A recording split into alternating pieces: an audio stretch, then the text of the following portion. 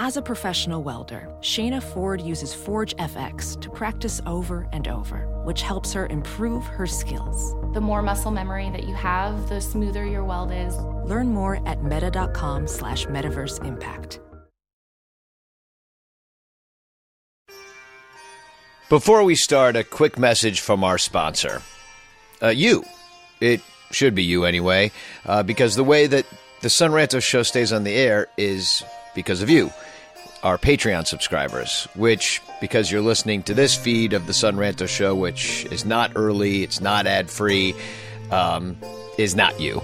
And I wish it was you. So please go to patreon.com/sunranto, and for as little as $1, you can have ad-free and early access to our Patreon RSS feed, which you can paste and copy into any podcatcher and download the show and listen to it at your leisure without advertising. You get access to our show notes with a lot of great info about the pitching matchups and what's going on with the Cubs' opponent in that series. Plus, you give access to the Son Ranto Super Ranters page, where we sometimes have post-show and post-game discussions. At the $5 level, you get all of my Cubs music and the Bleacher Bum Band's Cubs music and HQ downloads sent right to your RSS feed. For $10, you get the Ranter calendar, and your name gets shown at the end of every show as a Super Ranter. Now, if that wasn't great enough, 10% a month of all of our Patreon donations goes straight to the Lost Boys program, where we help kids in Chicago play baseball, which is what this is all about. Final plea, if you would give each one of us $1, like if we were just like out in front of Jewel, like maybe one time throughout the year, well, that's a $3 pledge. If you would buy us a beer at Wrigley Field, that's a $3 pledge. All the money goes right back into the show, for the StreamYard that we stream live on, for our events, for hosting our website and the podcast, for advertising, tickets and batteries and beer and mics and headphones, all of it. The link to subscribe is in the podcast notes of this episode, so please subscribe. Become a Patreon member at patreon.com/sunranto, and you'll never hear a message like this again. Please join us, patreon.com/sunranto. Here's the show. Cubby blue blood flowing through our veins, sitting in the bleachers in the rain. We've shed a million tears and drank as many old style beers out at the game. Let's go Cubby Sunranto with Michael, Sunranto and Crawley, Sunranto and the lovable loser. Sunranto with Michael, Sunranto and Crawley, Sunranto and the lovable losers. Sunranto.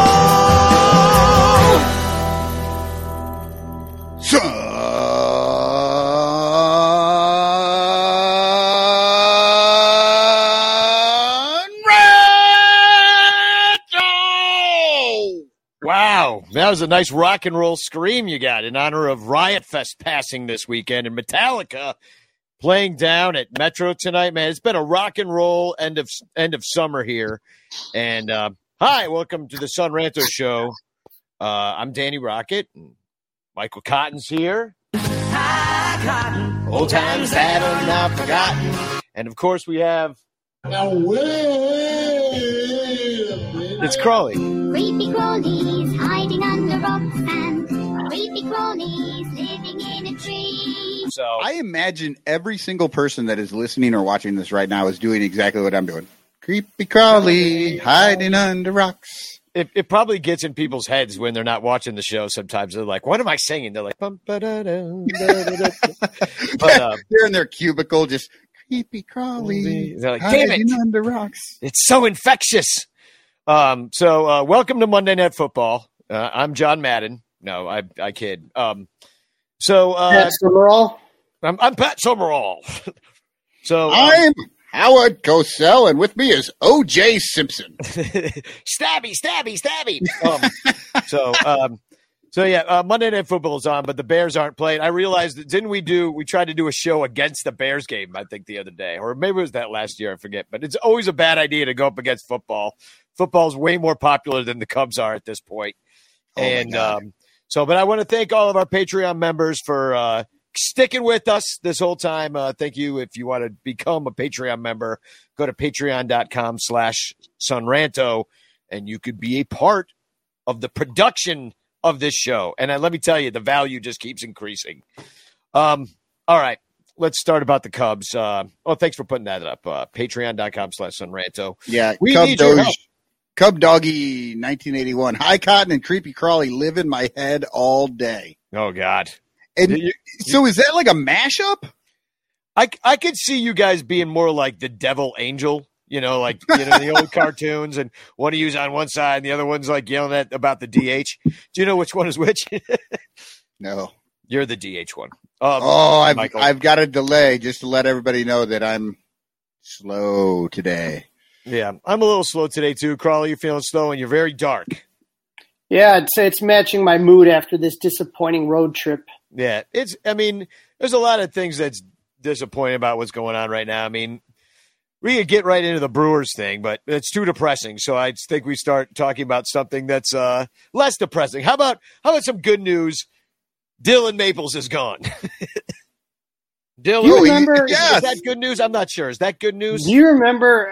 I got in an argument. It was myself, and we had some type of round table, and it was Sarah Sanchez was there, and Michael was there. Michael Cerami, not me.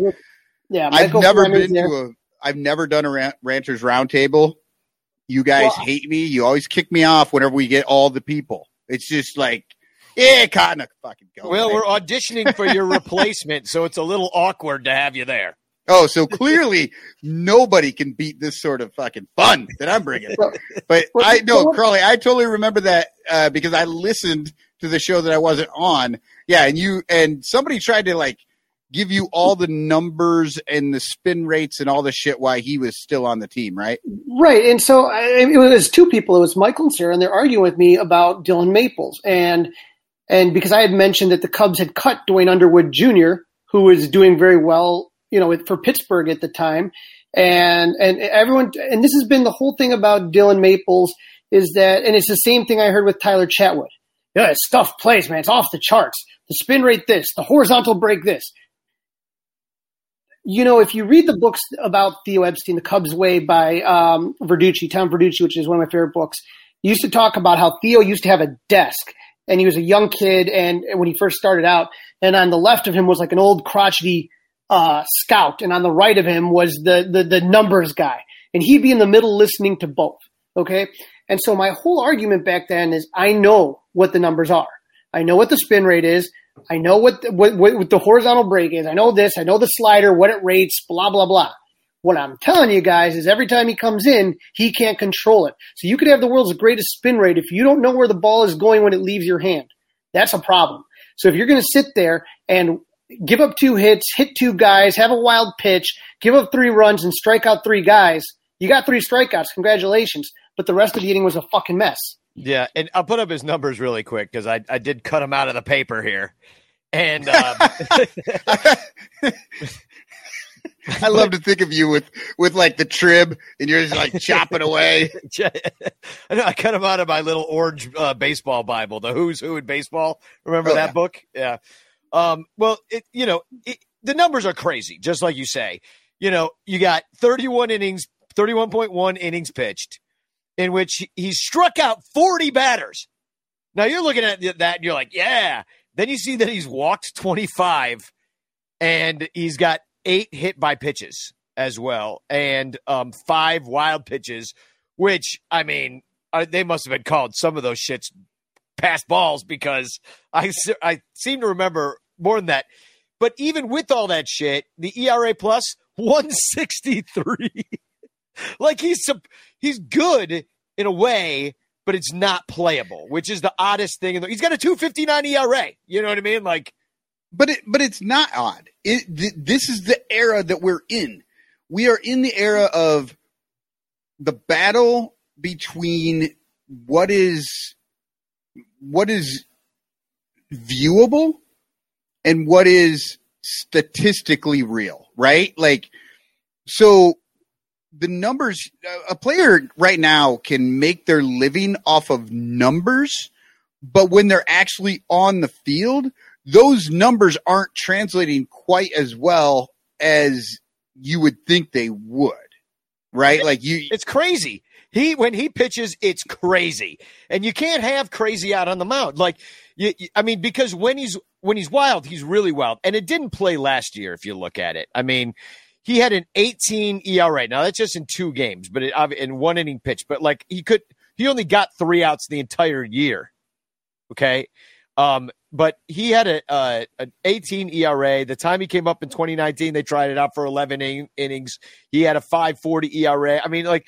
He's going to end his Cubs career, if it is indeed over, with a 5.10 ERA. He'll have 79 strikeouts and 54.2 innings, but he'll also have 50 walks. And, I mean, I don't believe the 14 hit by pitches. Like, it's insane. But yet we're supposed to believe he's 63% better than the average pitcher. Yeah. So what you're going to see is they DFA'd him. Someone's going to pick him up because the numbers just are too enticing. Someone's going to say, we can make that play, and then we'll see if it does, you know. We'll see if it is. But all I can tell people is it didn't play here. Just because if he goes somewhere and has the greatest success or blah, blah, blah, doesn't necessarily mean that was going to happen if he stayed here. Yeah, all I can tell you is from every game, I mean, most games I've ever seen him, you would sit there and all of a sudden you would see a pitch and it would look like a wiffle ball, that slider. Would just you go, holy shit, that's amazing. If I was whoever the opposite hitting coach, I would say nobody take the bat off their shoulder. Hey, a quick message from our sponsor, the Spotify Green Room app. What are you doing at 8 p.m. on Thursday?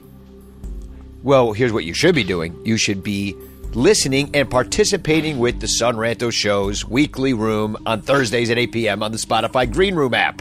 It's free to download and use. You can talk to me and other fans and athletes and insiders in real time. It's free. It's an audio-only social media platform for sports fans. You can start or join ongoing conversations, watch games together, react to big news, rumors, and, well, the games themselves. Talk to other sports fans, insiders, and athletes and executives just like me and join in on conversations with me and have a chance to be featured on our podcast. Yes, that's right. We will be releasing our Spotify show on the podcast, so you can participate in any discussion we are having on there. We're going Thursdays at 8 p.m., and it's a place where the Son Ranto Show can talk about some extracurriculars around baseball, around the Cubs, around Chicago, around how we're feeling, and you can join in the conversation. It's awesome, and it's free on the iOS App Store. So download the Spotify Green Room app for free, create a profile, link your Twitter, and join the baseball group. Follow Son Ranto Show, and then you'll be notified when the room goes live. But I'll tell you, it'll be Thursdays at 8. So join us. Spotify Green Room app. We thank them for sponsoring the Son Ranto Show. Back to the show. That's what happened to Arrieta, like 2017, maybe 2018.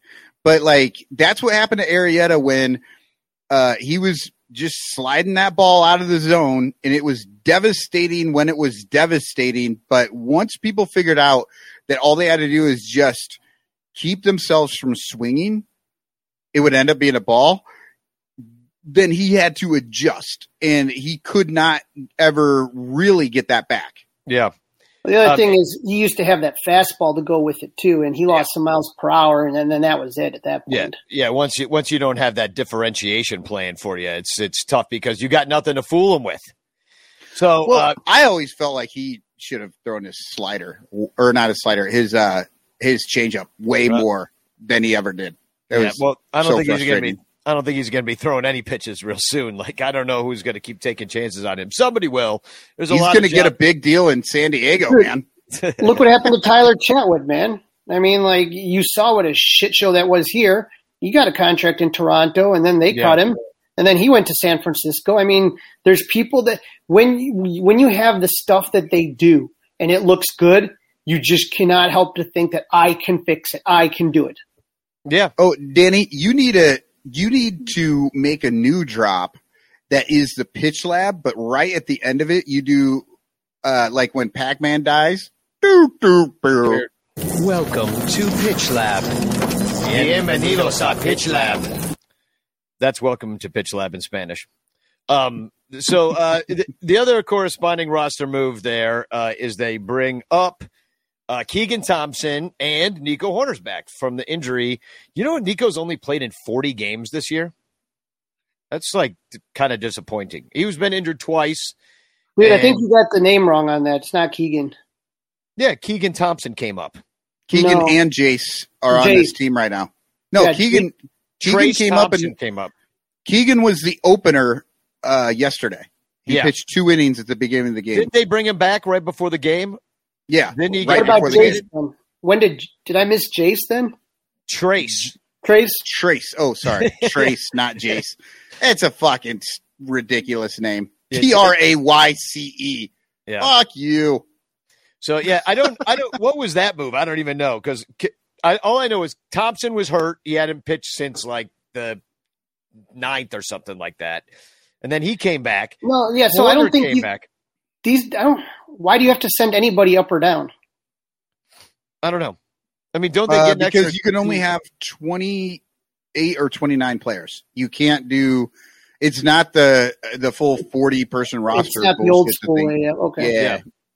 So anyway, Trace Thompson comes up, hits a home run.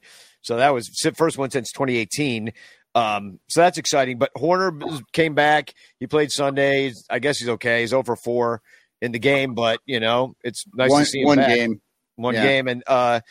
And Thompson pitched and wasn't really good. He was in a lot of trouble in his first game back from being hurt. A lot of trouble, but worked out of it, right? So he didn't give up anything in those two innings, but it was clear he couldn't go out for the third. Well, I mean, look, in this game, and this is what I guess they're going to do, because this is all just a big extended or a pre-spring training, I'll call it. It's pre-spring training now. So they send Thompson out there for 2, Sampson out there for 4, and they're just going to piggyback these guys and see what plays. And, like, to my eyes, Justin Steele's another one that we saw on Saturday. Like, maybe he's got a little bit more experience because he was pitching out of the pen. But I'm waiting for one of them to establish themselves, and I think it's going to just take a while. I think they're counting on these dudes to do something, but I don't know if, like, in a more high-leverage season, this is going to play. None of them throw hard. No. They're all kind of finesse guys, or they're supposed to be.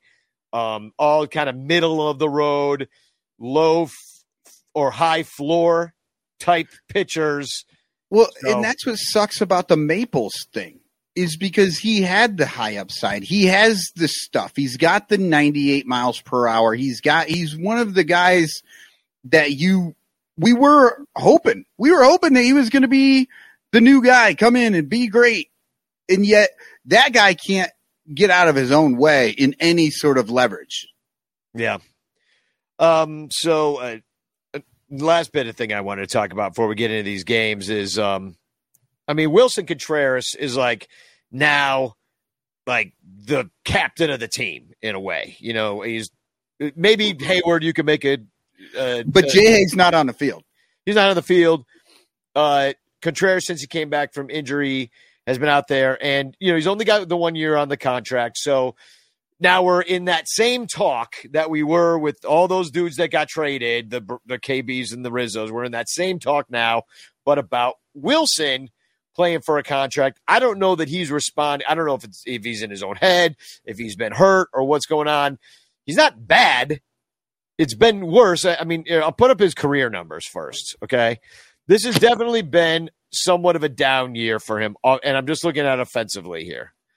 OPS plus at 101, so he's just like right there as like an average dude. But the OPS is at 749. That's his lowest since 2018. And all the other years, well, last year it was 763. This year he did manage the 20 bombs, which is right around par with his best year.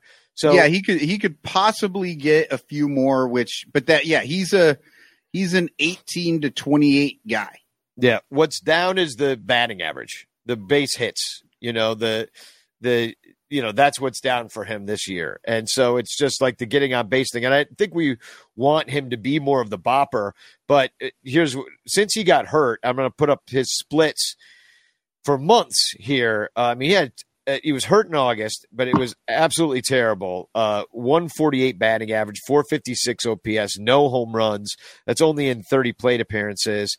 But the batting average has been down pretty much all year. And, the one interesting thing about it, too, is that Wilson's home and away splits are very strange. He's so much better on the road. Oh, he is. Yeah. That's 55 points better on the road. Yeah. And it's more base hits on the road, not more homers. So that's interesting. But his OPS is good 40 points higher.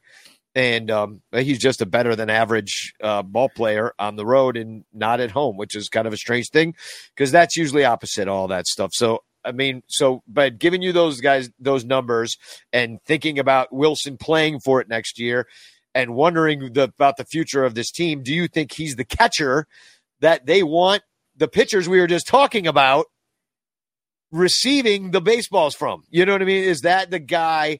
You got Amaya kind of waiting in the wings, but he's been hurt. Do they go out and get somebody else? Where do you sit with? Are they just going to let this play out? Do they trade him early? What do you think? I think it's really tough to be the catcher for the Cubs right now. They don't have any pitchers. Their best pitcher throws 88. You're trying to call a game. He's trying to hit well because that's what he does. He's fast. He hustles. He's strong.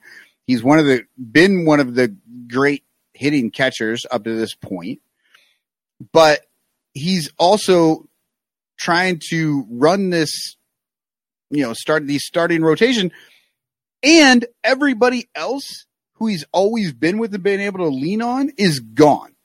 This is a very tough year for him. I see him still as the guy you got to build with, but he can't do it alone. You need better pitching. You need something for him to fucking work with. It's because he's the kind of guy that's going to take that on himself more. Right? The concern I've always had with Wilson is not the physical tools that he brings to the game. It's the mental tools. Okay. That's always what I said. I had no doubt that when Wilson puts his mind to something, if you hear the story of Wilson Contreras and basically would play every position, and when he was in Venezuela, he would literally try any way he could, even though if the scout saw him on Monday, he would go to where the scout would be on Tuesday. The guy just has an insane desire to compete. He killed 4 people to get there. Right. My concern with him has always been the mental aspect of his game. His ability to, again, you are going to fail. Okay. And when Wilson Contreras came up, anyone remember what year it was? Well, I think it was 2015, wasn't it? 2016, Wilson 16. Contreras comes up and he hits a home run 16, in his yeah. first at bat. First at bat, yeah. And so you have this guy that has seen nothing but great players on his team, has done nothing but win and be in the postseason pretty much or at least, let me put it this way, in the postseason race every year of his career going into September. Okay. And so now all of a sudden, as Michael said, the guys that used to be able to kind of, it's different when you're the man, when you're the guy and everybody's coming up for you, the quotes, and you're the leader, and you have to take care of the pitching staff, and you have to do this, and it's not an easy task. And now it's on him. He wanted it to be his team. Well, right now it's his team. I mean, careful what you wish for. So I hope they can build around him, but I just worry sometimes. Okay, now is he gonna put too much on himself? I need to get the big hit here. I need to hit the home run instead of poking it the other way to get the runs in, because he doesn't trust the guys around him. If I sit there and what's Wilson's strength defensively? It's always been his arm, but you knew how many times Rizzo saved him, how many times Baez saved him. He had a lot of errors just in general. Yeah. Between those two guys, they made a lot of plays for him and made him look even better. Well, and you can't. It's very hard to throw guys out when you're getting the ball at 88 because it takes a long time for that ball to get there, and then he's got to get it out to second in time to get anybody. That's hard to do. It's just and his caught stealing numbers. the Cubs caught stealing numbers are terrible. Not that a lot of people steal or that's a part of a lot of teams' games, but they're stealing it all in the pitchers. Like they don't care. It's like walk who you want. We want lots of walks. We want strikeouts on balls outside the zone and weak contact. That's all. That's like what they preach, and it's obvious because that's all we've had. And I'm looking at it here, like the free agents. I mean, I think they're going to stick with Wilson, no doubt about it. Just because if you look at the catching free agents for 2022, there's not a single one of them that is under the age of 30. So, I mean, you got to stick with Wilson at that point. You have to. I mean, at the very least, they've got to give him the qualifying offer, right? Yeah. Oh, they're going to give him this going into next year. I mean, they have him for one more year. They have no. They're under no. Oh, right. They've got him for one more year. What I'm wondering is if they trust, and I think there's a lot of question marks around Amaya as the next guy up, that they kind of find themselves in between a rock and a hard place, because if they plan on another year of like, you know, getting these Jock Petersons of the world and then like trading them off for like whoever you can get and restocking the system, because the dudes that we traded for are all in single A. So they're a couple years out. Like, where do they see this next core coming from? Because if it's like P-Wiz and Schwindel, like you got to do, I mean, you got to do quite a bit of building around that, you know, like it's been fun. Gotta love the Wiz and Schwindy though. Schwizdel. I'm into it. Schwizdel. Do you guys find it a little bit weird that there are certain elements of Cubs Twitter that get so mad if you question Schwindel? yeah, I have noticed. I do. It's a Schwindemic. There's the new complicated T-shirt, a Schwindemic. All the players the Cubs have gotten for the last 3 years have been a Schwindemic of shitty players. Yeah. I have noticed. I mean, he's beloved and for good reason. The dude's totally raking. Nobody ever heard of him. Like, I'm entertained by the whole thing. I mean, we were at the game. Like, we were all up on our feet on Saturday screaming Frank the Tank, Frank the Tank, Frank the Tank. Like, you know, it's fun to do that shit. So I'm totally into it, you know, like having the fun with it. But if this is what they think, I mean, and he might be a fine piece to a team, you know, like if you're going to platoon a first, like we could talk about that in the future. I mean, but he's definitely played himself onto this freaking team next year.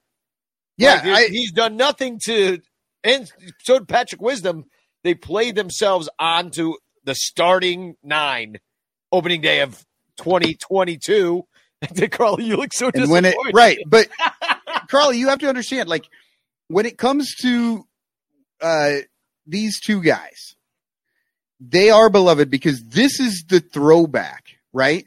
This is the throwback to the 8 million years that we spent with shitty teams, and we would just have a couple of guys who overperformed, and they became darlings, right? I mean, Ryan Theriot. There are still fucking Ryan Theriot jerseys in Wrigley Field during games because Cubs fans just fell in love with the short kid that fucking outdid what he should have done. He had and I mean, remember Campana? Remember the fucking love affair we had with Campana? I mean, Reed Johnson. Reed. I love Reed Johnson. I saw Reed Johnson. He started a game perfectly shaved. He ended the game with a fucking goatee. I couldn't believe it. He was amazing. I get 100% what you're saying, and I think the best example of this was Gary Gaetti.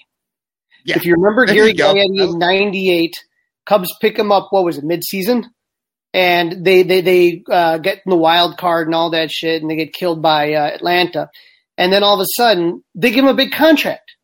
And the guy was like 41 years old, and you're like, what in the hell? It's like, why would you do that? It was like you had a great run on a small sample size. You caught lightning in a bottle. I guess my concern is does he make the team? Sure, I don't care. What I am concerned about, I guess, my fear of this is that, hey, we don't have to worry about third base. We got Wisdom, and we got the Schwindel first. No problem there. Let's do other things. And it's like, I hope that they are like I said, if they're stopgap, fine.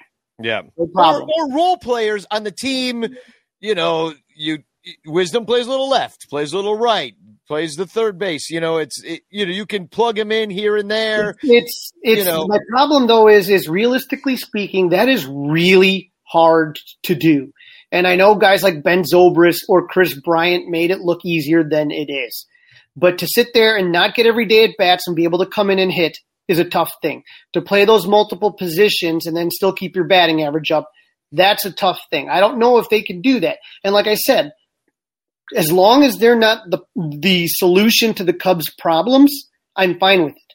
But if you're telling me that we're going to be comfortable thinking that those guys are going to do the same thing next year, that Frank Schwindel is the second coming of Ted Williams and everybody else missed it, then I'm concerned. That's my concern.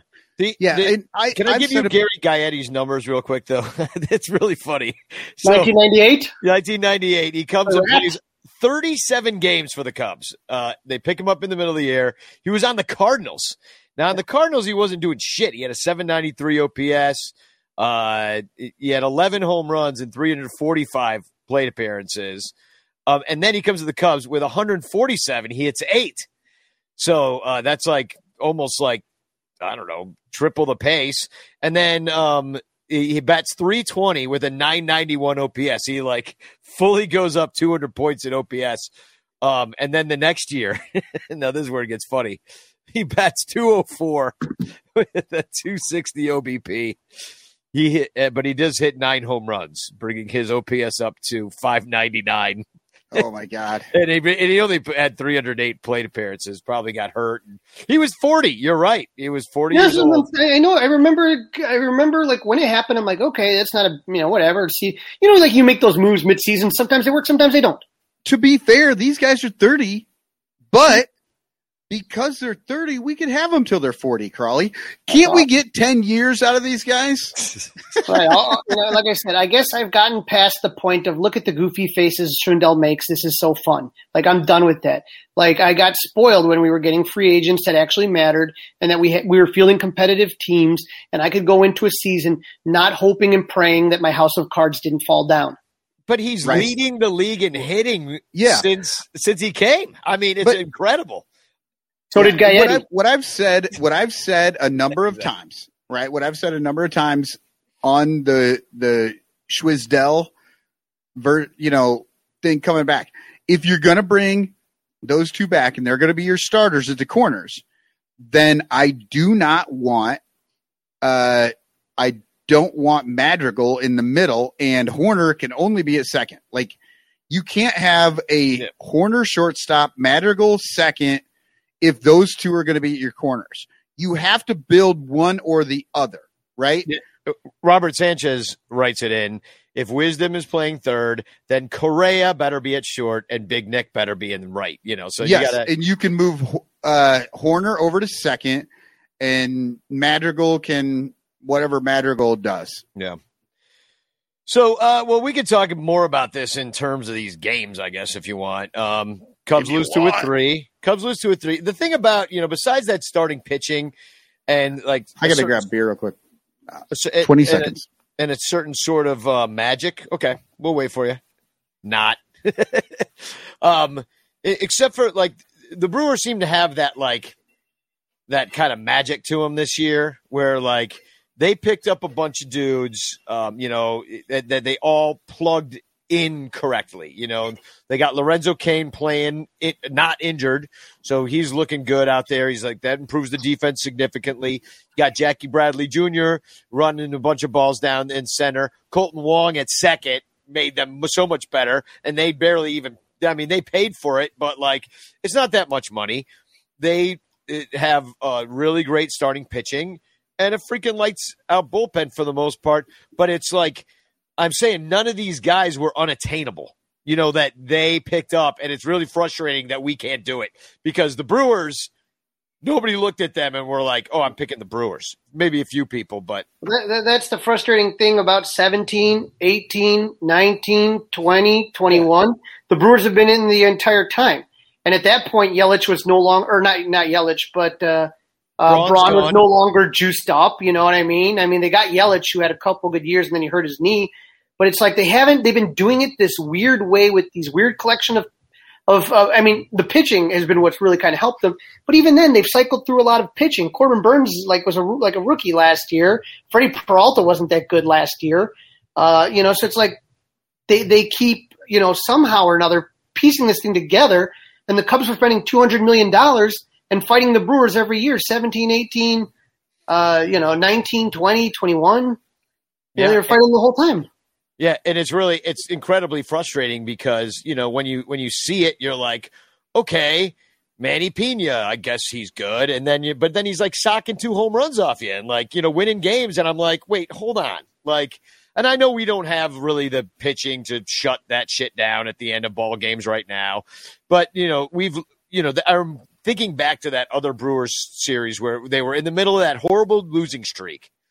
And Jake Arrieta, when he was still a Cub, goes out there spotted to a 7-run lead, and they end up losing 17-8 or some shit like that. You thought they'll never do that again, and then they did it again. And so, that's what I'm wondering. It's what is going on? It's just it's like this broken jalopy that's just trying to cross the finish line. It's an ugly situation. But they played competitively in these games. I just wish we were more like the Brewers. It was frustrating to see the Brewers fans so happy and confident. And there were still Cub fans that showed up. We rolled in there with, 75 people the other night. And, we showed up there. A lot of Cub fans were at these games, especially Saturday night. So we're still showing up, paying their bills, and still lose 2 or 3. But hey, let's read some poetry. Michael, you got a poem? All right. Yeah, I got a Cubs poem number 148. Milwaukee 8, Chicago 5. Schwindel to the house. Finish Hauser getting housed. Brewers got crazy on Davies. Cubs defense was lazy. Bat clawed the crew. Bullpen should be booed. Keep flying that L on the season from hell. That's a little dark. It's fucking the 3rd straight loss. And this season's dark. Yeah. Well, and they were winning. They were fucking winning. They had that game in the palm of their hand, and they just let it go over and over and over again. Davies can't shut shit down. He can't get out. I mean, it goes 4.1 in this one. But even then, when he was out, and did they bring Hoyer in to lock that down a little bit? They got into these innings without Davies, still with the lead, right? And yet, But they couldn't stop them. Right. But the point is that when I was growing up, and we talked about the Bulls before, you know what I mean? When Jordan used to play in the Bulls team, it didn't matter what the hell the score was. You knew somehow, some way the Bulls were going to win at the end. There's no team right now in MLB that's a playoff team that sits there and goes, uh-oh, the Cubs are in front. Nobody's sweating it. So when you're looking at that, Milwaukee, in my opinion, never for 1 second thought they were going to lose a single one of those games until they lost the 3rd game on the final out. They believed that they were going to come back against this team. And when you got a guy like Zach Davies, who is just no good, and he only gives you 4 innings, now you got that bullpen. And we talked about this before with a bunch of young guys, a bunch of random guys, some old guys, and you have to make it, 5-6 innings? Yeah, and hope that all of those guys are on? Yeah, Crawley, I thought you were going to say when Jordan was there, you always knew they were going to pull out a win. And in 2021 with the Cubs, you always knew they were going to pull out a loss. It's just I remember you'd be at halftime and the Bulls would play like shit, and all of a sudden you're like, no big deal. Jordan will just come back and score 40 and they'll win. It's like you just always knew it. But I feel like right now, any team that's any good does not fear losing to the Cubs at all. Yeah. Well, yeah, because you're right. By the time that you knock the starter out, I mean, Davies on his 3rd time through, he was looking okay, for Zach Davies up until that point. In fact, people were like, "Oh, it's his revenge game," and then it all came back and bit him. And people were really saying that on Twitter. And then it all came back and bit him in his ass, and he couldn't shut it down after that. And that's because they scored the 3 runs, or 4 runs, and then Brewers come right back and score 3, and now they're back in the game. It's just like. And like you said, they're just they know that they're going to get their chance to pounce. And when it's their time, they're going to do it. For other things that happened in this game, I liked the cotton ball that they were playing. A lot of singles. They were scoring all those runs. It's keeping so the line fun. Moving. It is fun. And like lots of singles, just keep that line moving. I don't think you could totally depend on that. You still need your big boppers to set the table, bring them in. Set the table, bring them in. But it's fun when it's eight singles in a row.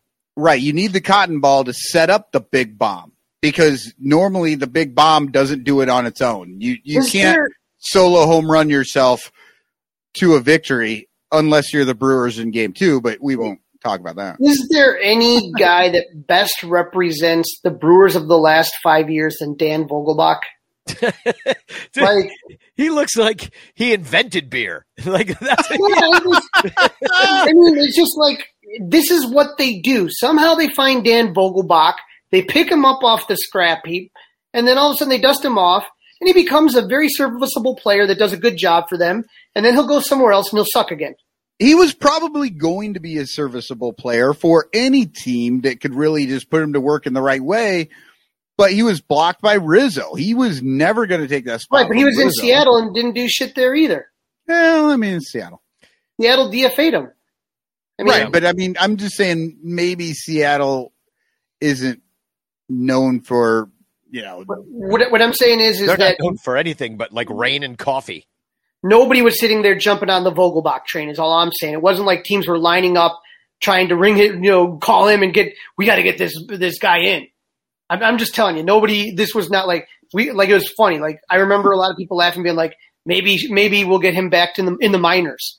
Like maybe just pick him up and give it a flyer. That's an annoying part of Cubs fandom to me right now is just any fucking person that the Cubs get rid of. There's a certain part of the fandom is like, well, maybe we'll get them back. Maybe they'll come back. Yeah, I'm sure they love the team just like we love the team. They'll come back for free. Shut the fuck up. Yeah. Hometown discount. Well, guess what? They don't live here anymore. Frank the Tank, though, hit his 14th in this one. And so that's always fun to see. And did he make a goofy face? Yeah, of course he did. That's what good. Because as long as that happens, wins and losses don't matter. You're the grumpiest fucking dude. Like, how can you not love the Frank the Tank face after a home run? Like, granted, I don't want to see him here for, I don't want him to be the answer for the next 20 years, just like you. But fucking dudes hitting dongs and just making funny faces, like that's fun.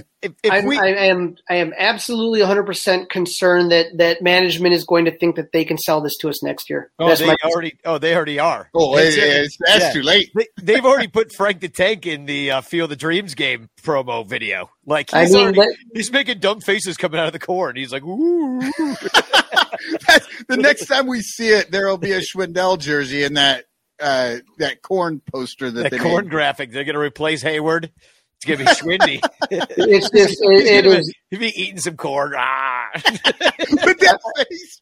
I am literally just sitting here, just saying to myself, I just they better fucking come out with something, man. They better have some sort of team, some sort of plan. I do not want to sit here and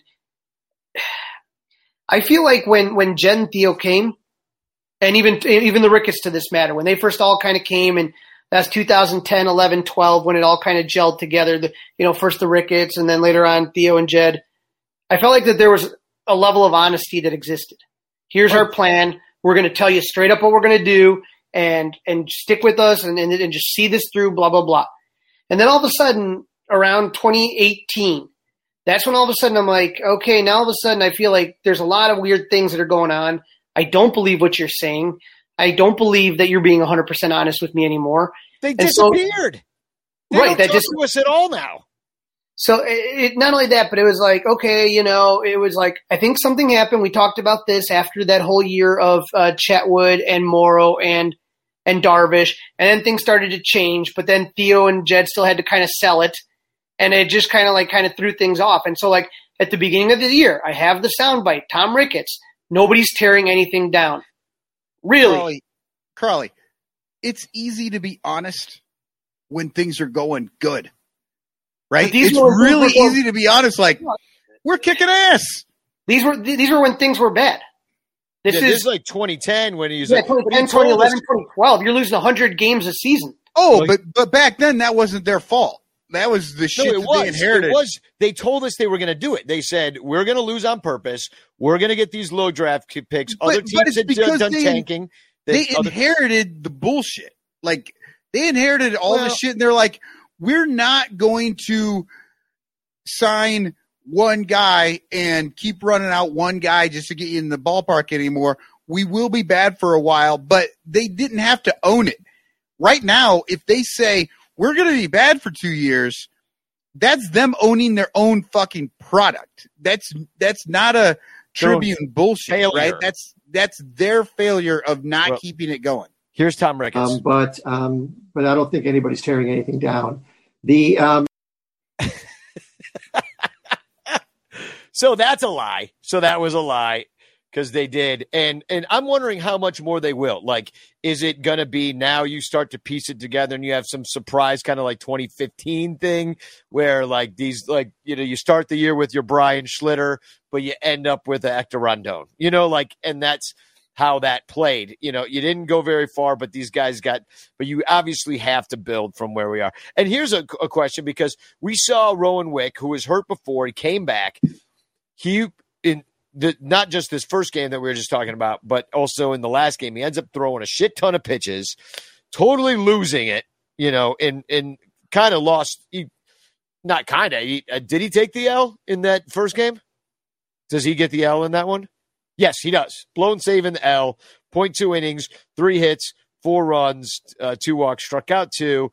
But I mean, what do you think of that? Because like they're trying him out as a closer, and they're thinking that plays there.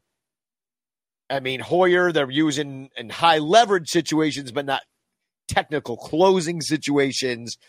I don't, you know, is this a big audition or? I mean, you used to have a closer. You had Craig Kimbrell, and you had Chafin. Like you had these two guys. And Tepera, now there's your 7, 8, 9. That was the 3-headed monster. They're all gone. So now the guys who were trying out now, your Wicks and your Hoyers, and I don't know if I include anybody else in there. Alzolay maybe? Because they seem to like him out of the bullpen. So yeah, but he's the long guy right now. You got Keegan Thompson, you got Justin Steele, you got Edward Alzolay. So on those 3 guys, you hope that one of those ends up a starter. That's out of those 3. Yeah. Yeah, and I agree. And I hope it's Steele because he's a lefty, you know, just like a little bit more value on that. And I don't know. I just like how it plays. I like his composure on the mound. But what I'm wondering about is the bullpen. Wick is obviously – they have a lot of these dudes who spin it up there, you know, and Wick is one of the first ones that we saw coming out a little bit too late to give that, you know, the old Cubs – something coming out of the minors that could play. But he got hurt, didn't work out. But, like, we saw it not work out here. I mean, 30 pitches. Like, I was kind of, like, looking in the dugout at David Ross and being like, yo, what the fuck? Go get him. Like, what are you doing? You know, he obviously doesn't have it. He starts overthrowing pitches, pitching high, wild pitches, you know, runs coming in to score that way. I mean, I don't know. I'm wondering where you guys are on Rowan Wick because we saw it twice. One of the games they won, the other one they lost, and it was his fault. Where are you on that guy? I mean, he's just a dude. He's literally just a dude in the bullpen right now.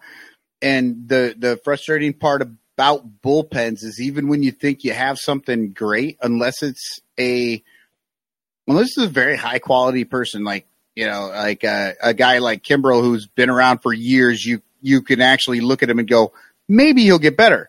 You know, outside of that, bullpen guys, they are who they are. And Wick is sometimes good. And sometimes he sucks. He's a guy that had, what was that? He had a really bizarre injury. And so he's coming back, you know what I mean? And so he's going to have his good days, his bad days. He's a fine piece. That's about where Didn't he have COVID? No, he had like a thoracic, something. It wasn't like a typical injury. Okay. It was, let me see.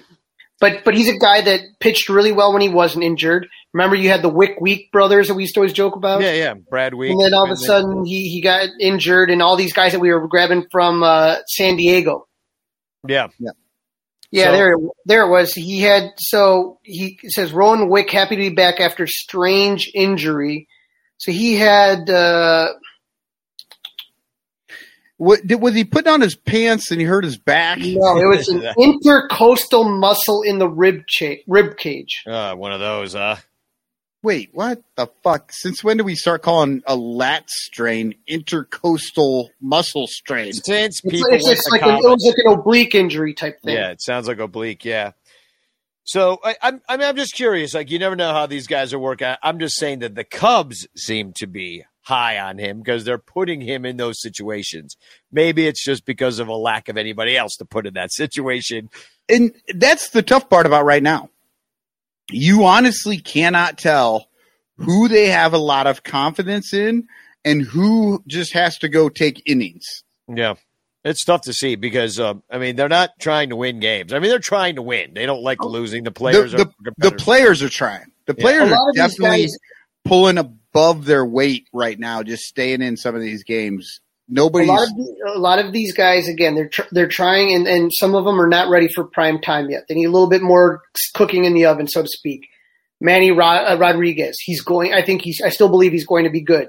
Meagle, I think, is going to be good. There's a lot of guys that are good. They're just not ready yet. Did you just say Meagle? Like the dude from fucking Lord of the Rings? Yes, Smeagol. Smeagol. Well, and Manrod, I think that might have been the other roster move because he's hurt and he went down. So I think that was how we ended up, that was the switcheroo maybe. That was the chase. It's either whatever. We got 3, we lost 3, and it all happened. But so then game 2, I do want to get to the poem, but I do want to give a shout out to everybody that came to the barbecue and the tailgate. We had a really great time. I just want to share a couple pictures for everybody. First of all, we took the best bus up there. Look at this thing. This is this guy, Nick. He's friends with our drummer, Southside Mikey. And he's got this, and I'll describe it for the podcast listeners. It's kind of a 5-window school bus.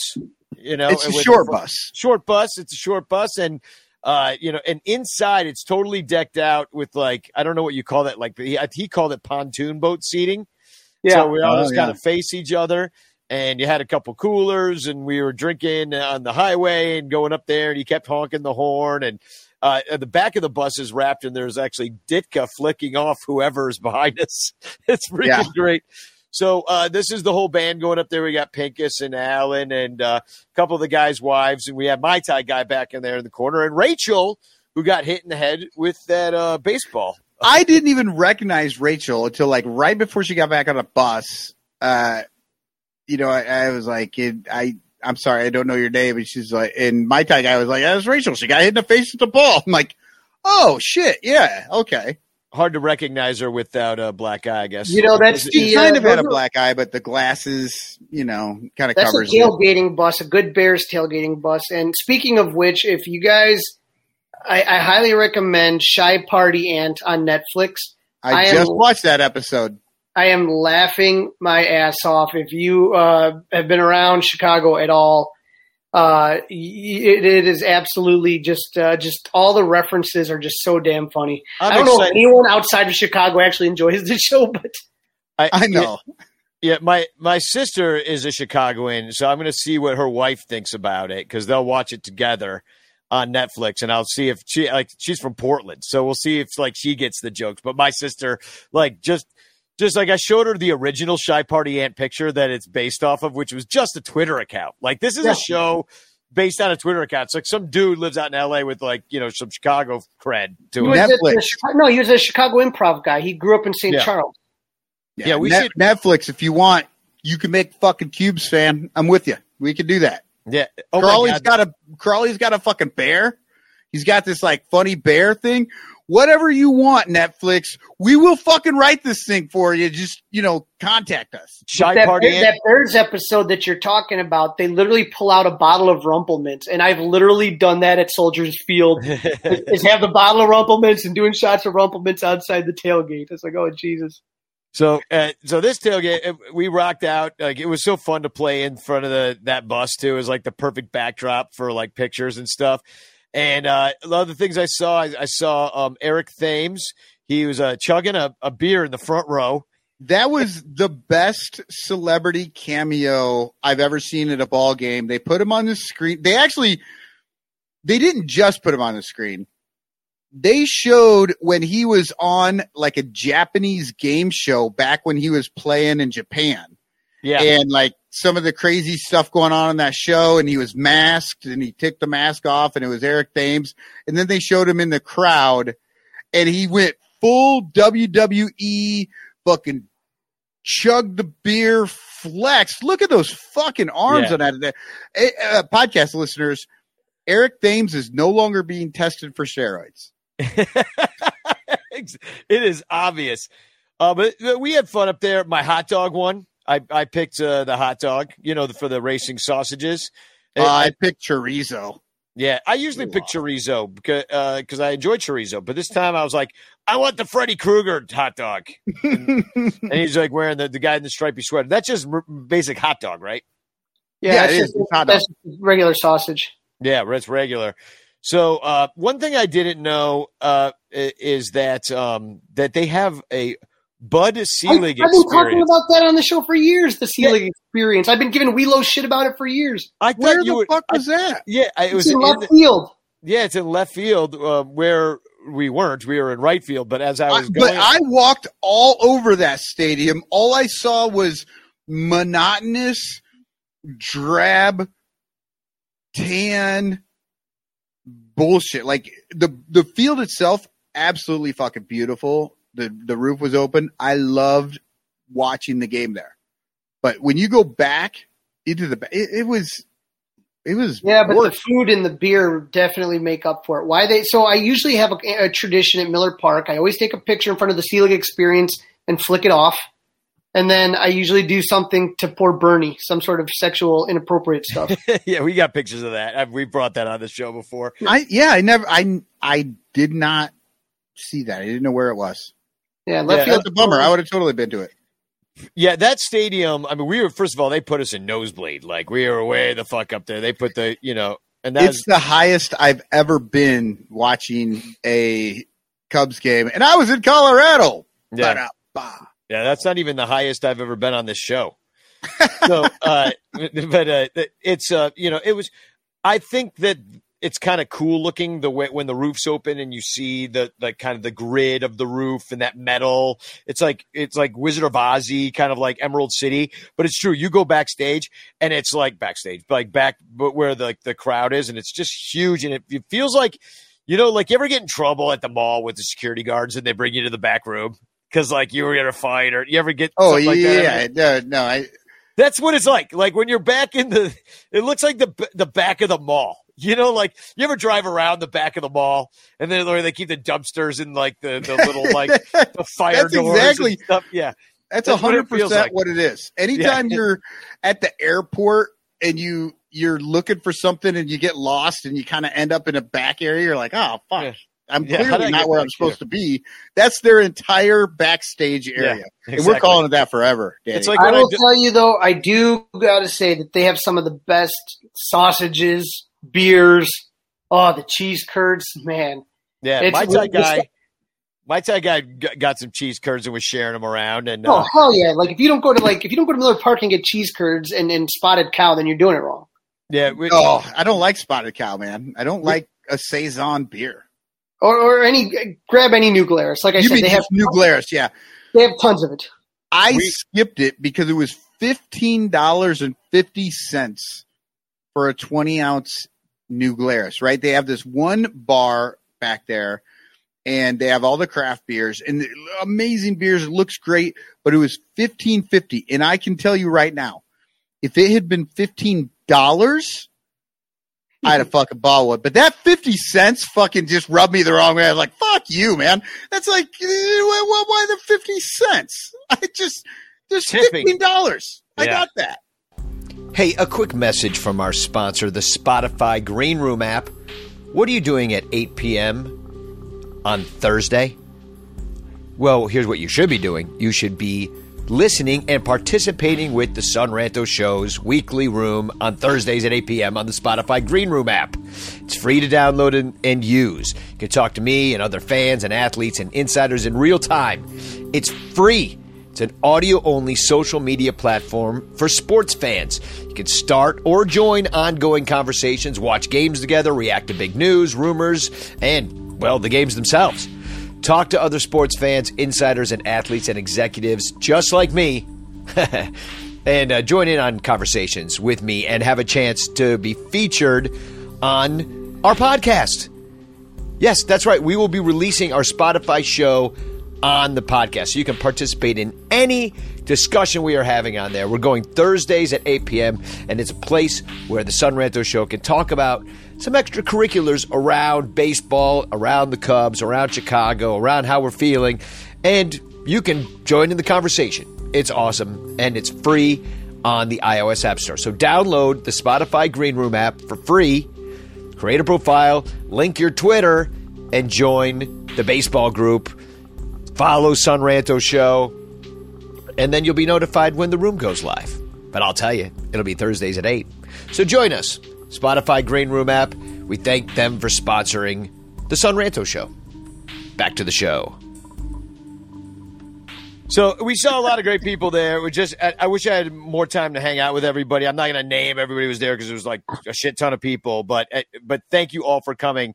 And I had a great time, and we're going to do it again next year. I already have been looking at the schedule to see when we can do it, and it looks like maybe end of August next year or end of April. So it's either going to be balls hot or really cold. So I'm not sure which one's better. Or raining on us. But I loved Bill Sugas came to this one. I did want to point out that he wore his Boomer 69 death jersey. Nice. That rest in peace, his mom that we got him. So I was good to see that. And Dawn's husband had his death jersey on too. So it's all very sad, but it's nice to have the community. We even talked about it and stuff. Nothing says love like death jerseys. Nothing.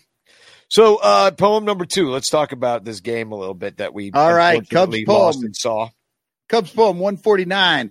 Milwaukee 6, Chicago 4. Ranchers in the house watching Cubs battle out. Just couldn't get it done. Brewers solo home runs. Burns looking basic. Steele rips the base hit. Excitement at the dish. Cubs don't finish. Fake rally fun, but Hader gets it done. Yeah, what a fucking meth head that guy is. He looks I saw somebody tweet out, and I totally agree with this. They're like, Hader looks particularly methy these days. I was like, he really does. You know what? As methy as he is, man, I wish the Cubs had someone like him. How many years has he been doing this shit, and he just keeps doing it? Don't worry. Yeah. Once Rowan Wick starts hitting the pipe, we should be okay. You know? Yeah, he's been talking about how much speed he's got in his arm all these years, and we keep thinking he's talking about the fastball. Yeah. Well, going right his nose. Ted and company were just at Wrigley, so he's got no excuse. I expect to see him looking lights out this week. So, this one was the Justin Steele versus Corbin Burns, and we actually got to Corbin Burns. So, if we can knock him and peg down on the Cy Young or whatever might happen with his situation, that'd be fun. But he still struck us out a shit ton. Cubs strike out 17 times in this one. I was listening. Justin Steele broke the no-hitter. I was watching the game and looking for the Ranters, and I'm sitting there, and I'm listening to the game on the radio. And, the thing that kind of got me is that, I knew that he pitched in that combined no-hitter previously. So he threw 115 pitches through 8 innings his previous start.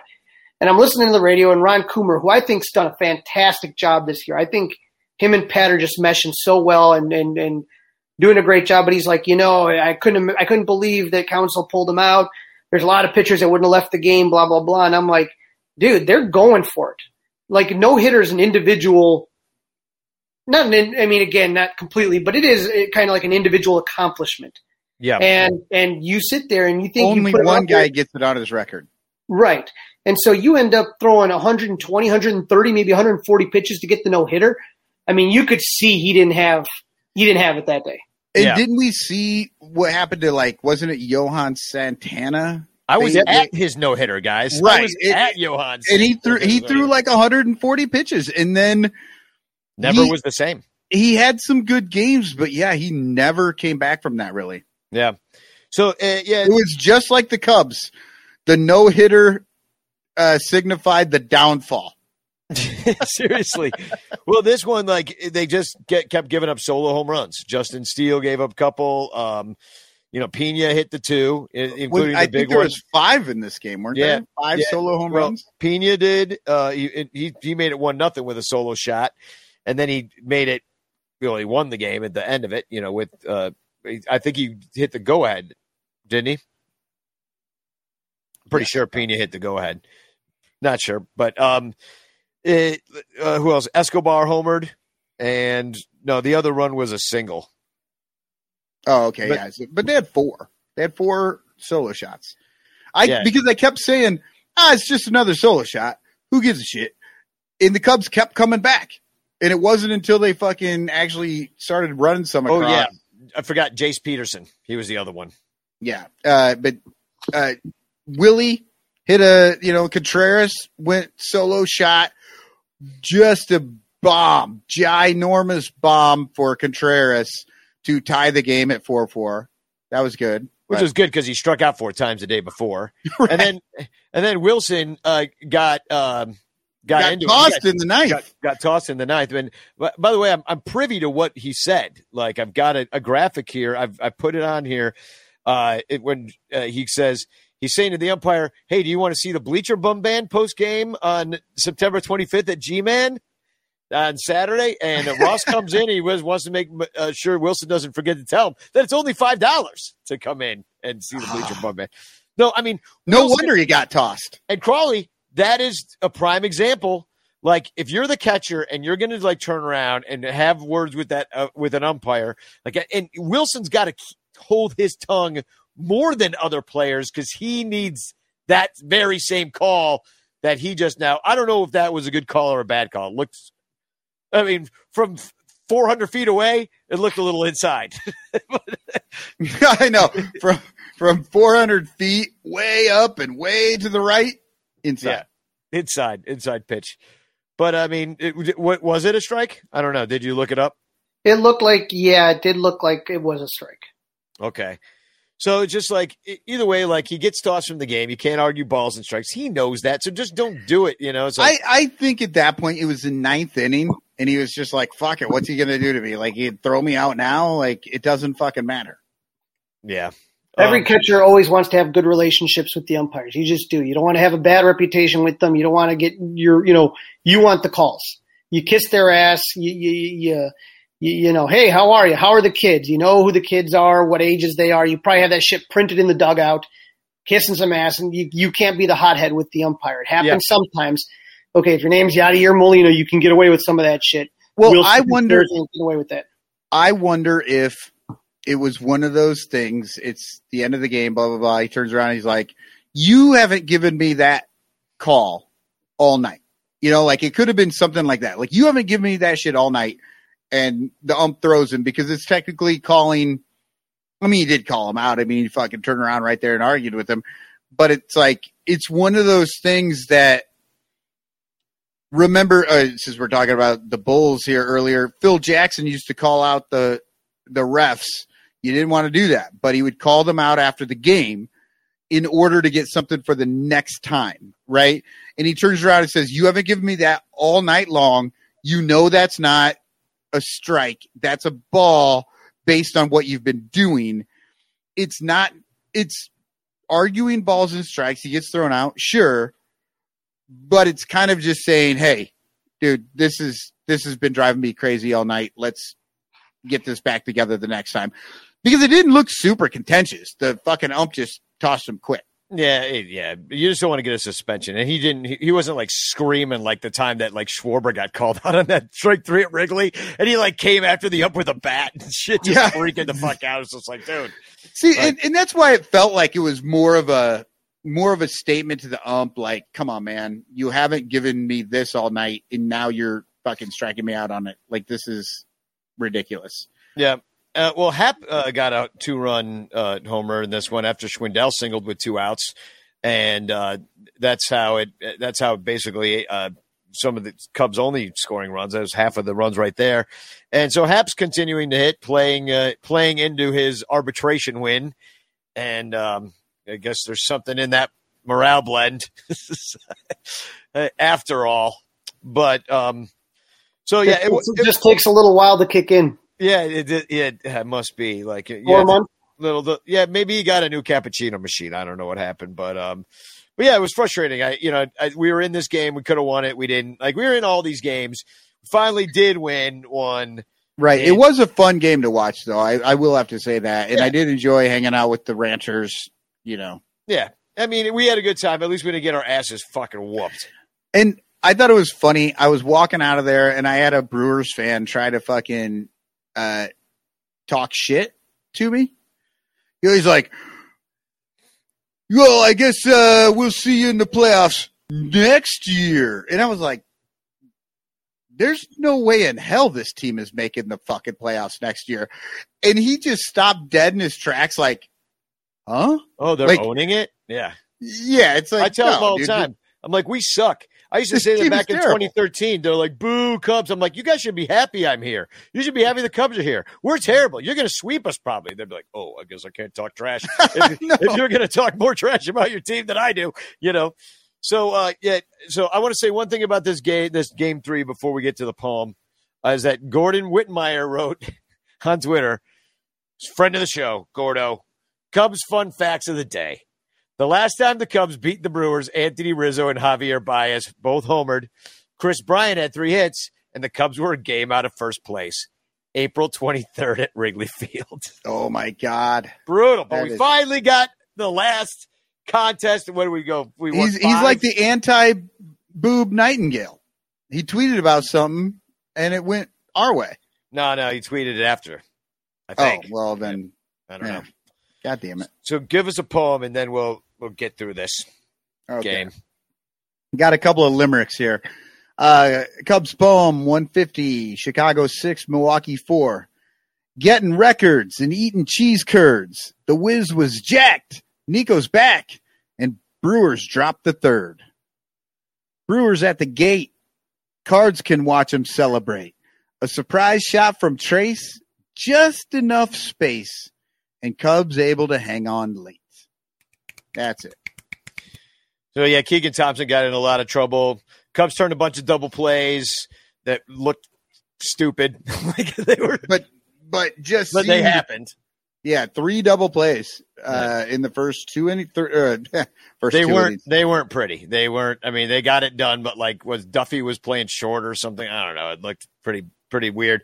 And then, so Thompson got out of all those jams thanks to the double plays. In the hard hit ball double plays, like lucky it was right at somebody because the Brewers really could have broken this open a few times early in this game, and they didn't. And the Cubs actually scored the first run with the first hit in the 5th that they even get. Trace Thompson. Now, who the fuck is Trace Thompson? Anybody been looking him up? Yeah, I know. There's no trace of him on the internet. I mean, really? I mean, I don't understand exactly why they even got this guy. Like, he hasn't been in the league since 2018. He was with the White Sox. He's never hit. So I don't know, like, what what's happening. But right now, he has an OPS plus of 423. This is, again, where I get frustrated about the fact that why is he getting a chance and we don't see more Nick Martini? Yeah. Like that's what I don't get. Like, well, why are you kicking the tires on this guy? Well, you got Hermosillo's gone, so you're just kicking the tires on this dude. And yeah, you're right. Why not Martini, who's like the more controllable concept? He's with the options and stuff. I mean, it really couldn't. I mean, here's a non-roster invitee to the end of the season. And I think that would be the best way to describe Trace Thompson right now. Who knows? Maybe they hit on him too. I don't fucking know. But he did hit a home run in this one. Does he make funny faces too? Oh, let's hope. But I'll tell you this much. Colton Wong. I really wish that we had picked him up. Remember us talking about him, like when we were talking about options for second base. We're like, we should get Colton Wong, and of course out of our price range. Wasn't in the bargain bin. Yeah, the Brewers or the Cardinals had just they didn't want to pay him. So they just got rid of him, and they didn't offer him a contract. The Brewers just picked him up, so they didn't even have to give up shit for it, I don't think. But he's just been, very improved their defense incredibly up the middle there, and he's been hitting, especially against us. He scored Jackie Bradley Jr. with the double, and then Escobar hit him in. The Brewers take the lead in this one. Wisdom Cade with two on earlier in this game. But then later in the game, after a Wilson Contreras 14-pitch at bat, which was pretty impressive, he finally broke Chris Bryant's record with a 3-run homer and put the Cubs up at that point. So obviously, Patrick Wisdom is just the superior player to Chris Bryant. He did it in way fewer games. Just, what are you going to say? Cade wishes he was Wisdom. I will continue to say that this reminds me of Kramer bragging about how good he does in karate class when he's playing with the 6-year-olds. Very, very impressive, Patrick. I'm so impressed that you did it as a grown-ass man. Well, you want to know something funny that's also kind of like related to that is that Wisdom hit that homer off of that guy Gustave or whatever his name is. And I texted Eric Wheelo, our Brewers fan friend, and I'm like, who the hell is Gustave? He's like, I never heard of him. So I was like, oh, fuck. So he didn't even they're not even throwing their best team out there. They already won 2 or 3. They were doing the Joe Madden meatloaf game because they already ate the meatloaf and they didn't care. And they had just clinched a postseason bid the night before. So they're giving guys time off. That's how you win the game 6-4 in the end. Wick got in trouble again in this game. Rucker had to come in to finish it. Luckily gets that fly ball with the bases loaded because it obviously could have. I mean, I was expecting that, all right, well, here comes the grand slam off Rucker and walk off, lights go on and off. Although this Darius Rucker from Hootie. Hootie and Hootie. Yep, Hootie and the Blowfish. Hootie came in and closed it out for us. So, but I don't know what to say. Schwindel doubled. Schwindel just keeps hitting. Schwindel getting on base, hitting home runs. Can't be stopped. Cannot be stopped. But that being said, he is ripping it up offensively. He's got a little ways to go defensively. It really seems like he had an error in this series. I'm not exactly sure what game it was. But yeah, I mean, he's definitely not Rizzo over there. I will be interested to see at the end of the year what he comes out to be. Whatever his DIR is. Do they do individual player DIRs? I don't know. But I know that they have some defensive categories that they're looking at. I want to see where he's at versus everybody else, because is it just that I'm seeing a guy who's not as good as Rizzo, but he's still all right? Or is he just actually not a very good first baseman? I don't know. Maybe people in the chat have a comment about that and might know a little more about the defensive stuff. It's not Rizzo, and and you're, like you said earlier in the show, Rizzo bailed out a lot. Remember when Russell was having those throwing problems and seemed to have a little throwing yips, Rizzo would bail him out all the time.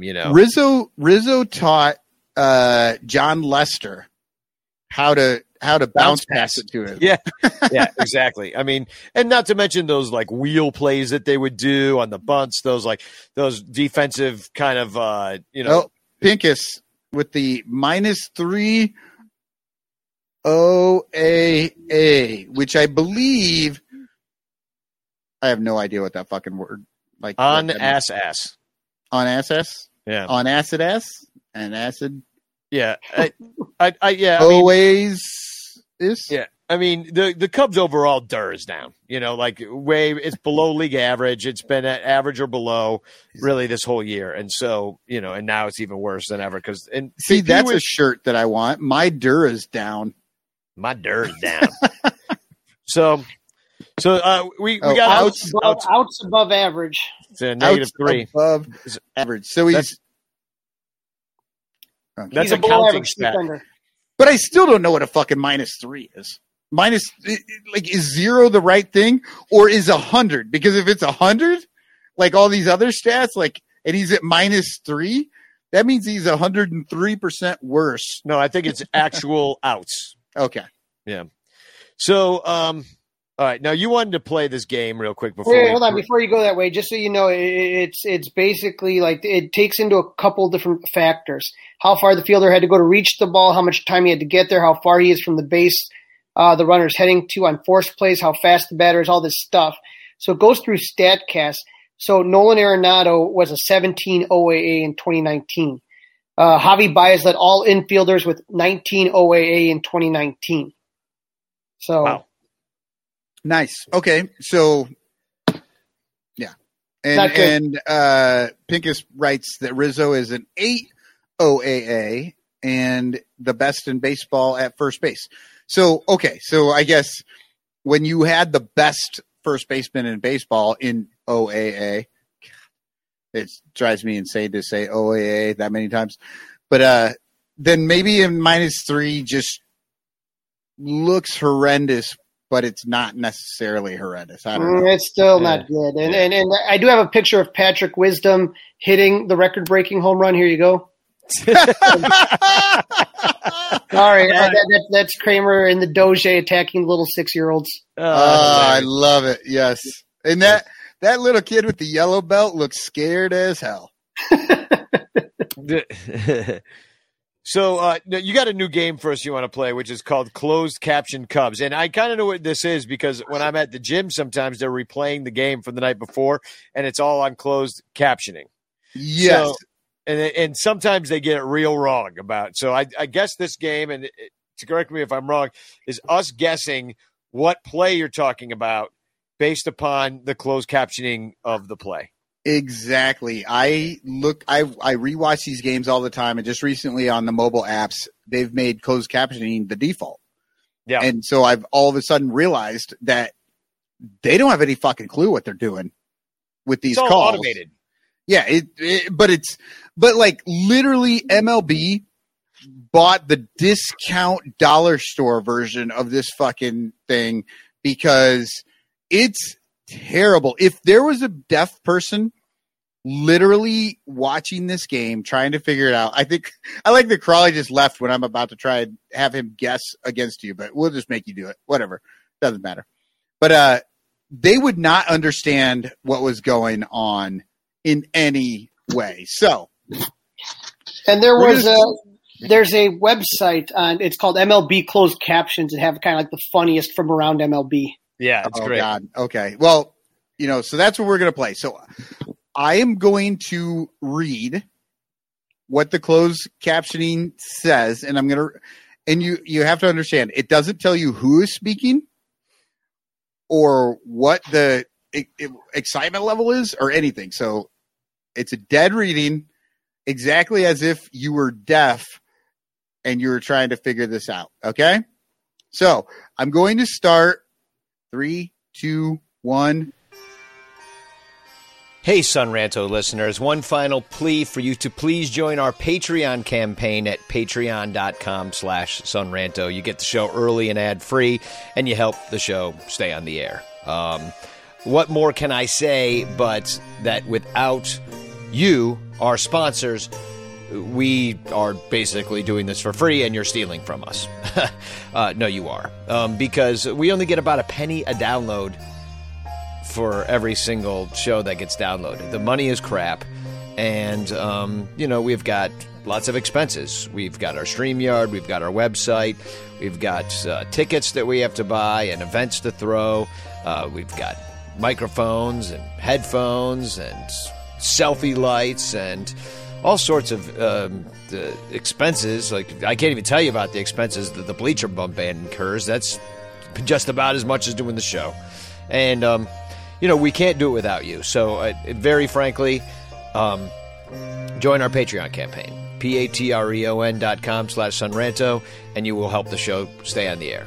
If you don't join our Patreon campaign, not only will you have to listen to annoying ads, but you'll have to listen to me begging you to join our Patreon campaign, which I know can't be all that enjoyable. I know I don't like doing it, and I wouldn't do it if we had enough patrons. So, it's just like, please just help us stay on the air. That's all I can say. 10% of the money goes to the Lost Boys program, and we help kids in Chicago play baseball on the South Side, building our community ever stronger. It's like, I don't know what else to say. If that's not enough to get you to come on, or just say, hey, buy each one of us a beer per year for doing this show at the $3 level. If you like the music, $5 level. If you want a free calendar, the $10 level. I don't know what else to say to convince you to do it. It's just that if you don't do it, that it's like, okay, all right, buddy, I guess you don't have a dollar. I don't know what to tell you. If you'd give $1 to like a dude outside of Jewel who's asking you to help him buy a sandwich, then you should give us $1 to us because we do a lot more than just stand there. So that's all I could say. Please just support us. Patreon.com/Sunranto, Patreon.com/Sunranto, Patreon.com/Sunranto. Support podcasts, support music, support us, and thank you. Here's the show again. Rowdy, the third off the global Matzik bar. In this score is Wisdom to nothing. Okay. Who has a guess? This is from Friday. That's the only hint you get. It's from the Friday game. I'm doing one from each game. Friday game. So Friday game. And by the way, when I was counting, that's how long it took before a fucking word popped up on the screen. I would say, wisdom strikeout. No. I would say Milwaukee. Crawley is.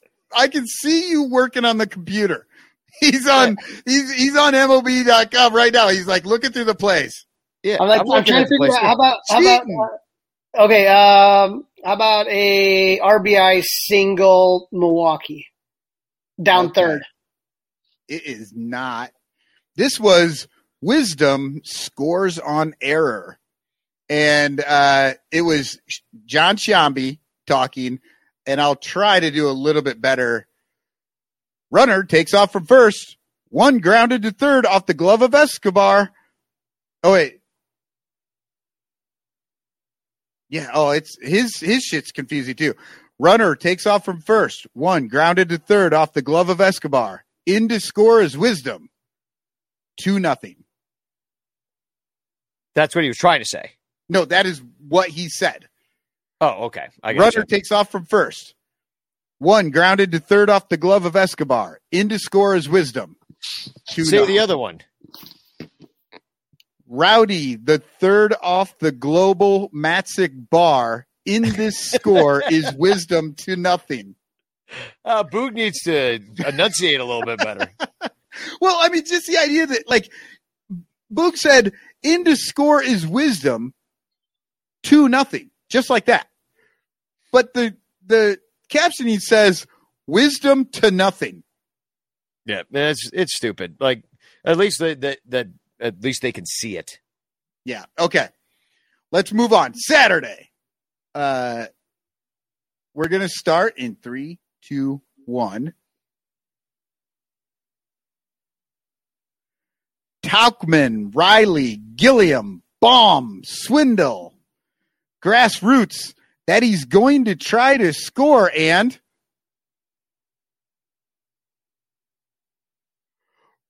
the Rojas tackle next, Sixto Sanchez 4. Cops will ask for this to be reviewed. So I'm going to say that was the Schwindel double. Okay. That's not right. And I'm going to say it's when whoever it was scored and came around from third and like kind of tumbled in. Was that in this game? Yeah. And I forget who it was. Urias or who tumbled in? I think I think you might have it. We'll give you a half point for that one. It's Reyes. Pablo Reyes scores on an error because he does a swim move. Wilson he does a swim move. He tumbled in. He's just like I can't believe they didn't. Ross wanted to review it. Yeah. So yeah. So what was amazing is this was on the review, it's the Brewers announcers, which normally if it's good for the Cubs, then it's Cubs announcers. And if it's good for the Brewers, it's Brewers announcers. But for some reason, they went with the Brewers announcers. And this is what the Brewers announcers actually said. That's off the glove of Schwindel.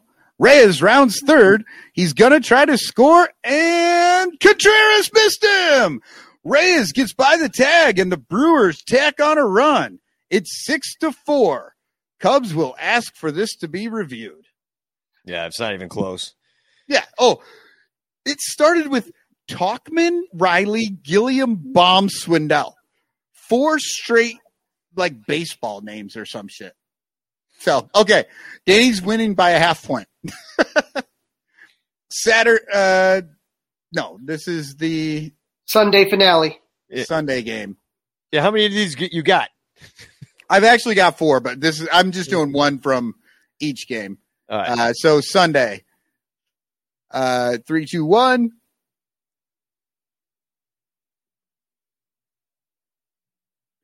Training.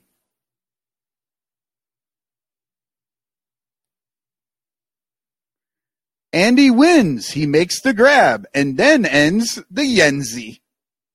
That's Lorenzo Cain robbing Wilson Contreras. Good call. We didn't talk about that, by the way. That was an amazing catch, but that happened on Saturday. Damn it. Ortega made a nice catch on Sunday, too, and almost the exact same place Cain did. Ran one down out there. God, no, I have no idea. It's something with Lorenzo Cain. I don't have anything in my notes from Game 3 about Lorenzo Cain. It was Patrick Wisdom diving catch in left field. Shambi making the call. Left field. Oh, Wisdom almost overran it.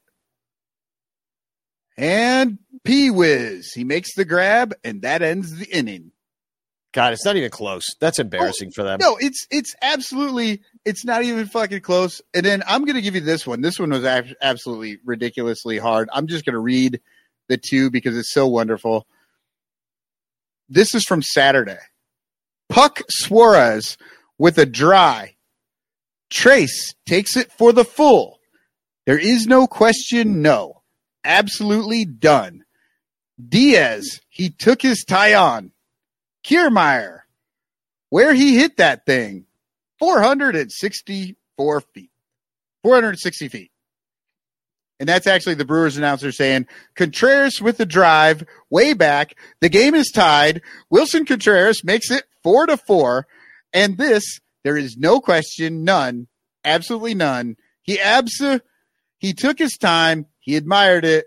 And where he hit that thing, wow, 446 feet. Holy shit, there was like 20 more words in that call than they ever even thought to put up on the board. Well, what's frustrating about MLB right now in general and their whole app thing, they were the first sport to put the games online. They innovated this shit, and now they just fuck over the fans. Like, I don't know if you've caught on the radio feeds now on the MLB app, they all get 30-second ads in front of them now. It's so fucking frustrating. So you tune into a game, you got to hear their ad before you listen to the other thing with ads. And that's something that we're paying for. So it's just fucking garbage. They're really fucking us over. And obviously they bought like the worst closed captioning technology on the market. Literally, imagine watching the game and what you're seeing is Patrick Wisdom diving for the ball and making a catch to end the inning. And what you get is training. And he wins. He makes the grab. And then the Yenzi. It's like, what the fuck is going on? Yeah, well, I'll tell you what the fuck's going on. The goddamn Twins are coming to town. The Twins are coming. Oh, by the way, I won that. Half a point. He did, yeah. By almost getting one right. Good job. So we got 2 series come up. I'll give you like kind of a real quick rundown of what's up. The Twins, they're 65 and 85. They're 2 games worse than the Cubs have been. They're in last place in the Central. They've been losing. They're 3-7 in their last 10. They lost to Toronto, Cleveland, and KC. And the Cubs swept them in Minnesota. We outscored them 6-1 in those 2 games. The Cardinals, who come in right after them, we got a rain-out game, some clown ball on Friday. They've been winning. They've won their last 8 games. I believe they're winning tonight. I don't know if they've already won, but they're running away. They're in that second wild card spot, and they don't seem to be giving it up. They're 79-69, maybe 80-69 after this night. Nice. But they've got a pathag of 74-74. Like, this is just like, this is the devil magic coming back to bite us in the fucking ass. They're 3 games up over the wild card. And yeah, Little Yumper just said Lester just won his 200th against the Brewers. So great. Fucking just great. And we have not played the Cardinals since July 22nd before the Blue Friday. And the Cubs are actually 7-5 versus the Cardinals this year. We actually have beaten them. So we should probably be the team in the wild card, but we're not. We've outscored them 56-44 as well. And and the Cardinals aren't a good team. Like, offensively, listen, the Cardinals have the 9th highest OPS. The Cubs are 20th. We're right there.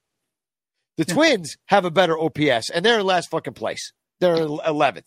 The Twins have the 4th most homers in the majors. The Cardinals have the 9th fewest home runs in the majors, and they're in a wild card team. The Cubs have the 9th most homers, and we're not in the fucking thing. The Cubs walk a little bit more than the Cardinals.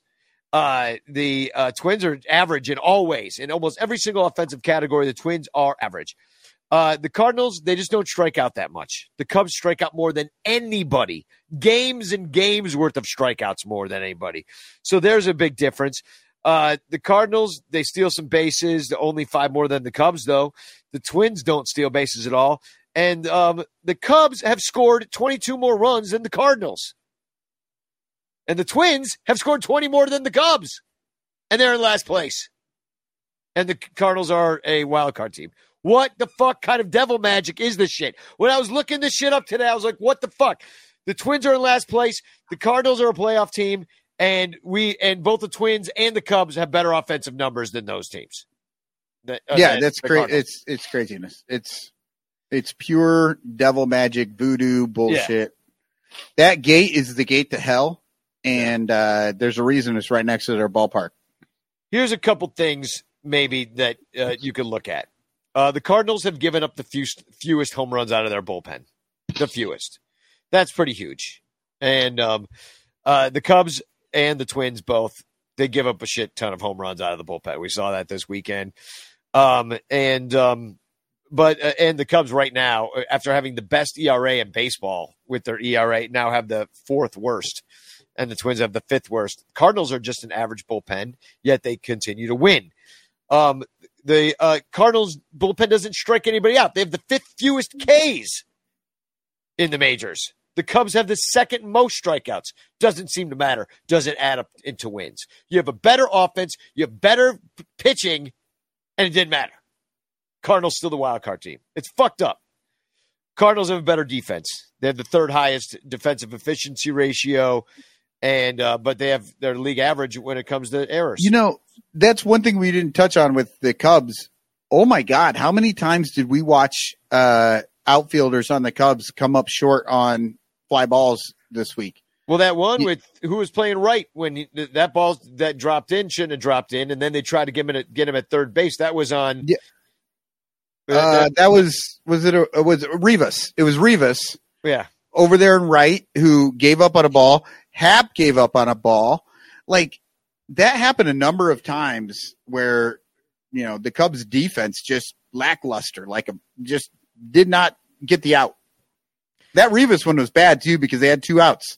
If they just make the catch, I mean, sell out for it. You're fucking losing. Yeah. So the weather is going to be rainy. It's going to rain tomorrow for the game 1. It's going to rain on Wednesday. So one of these, it's more of a chance tomorrow. And then there's off day Thursday. We'll be doing our Green Room show on Spotify. And then it's a beautiful, beautiful weekend for the last series of the year at Wrigley.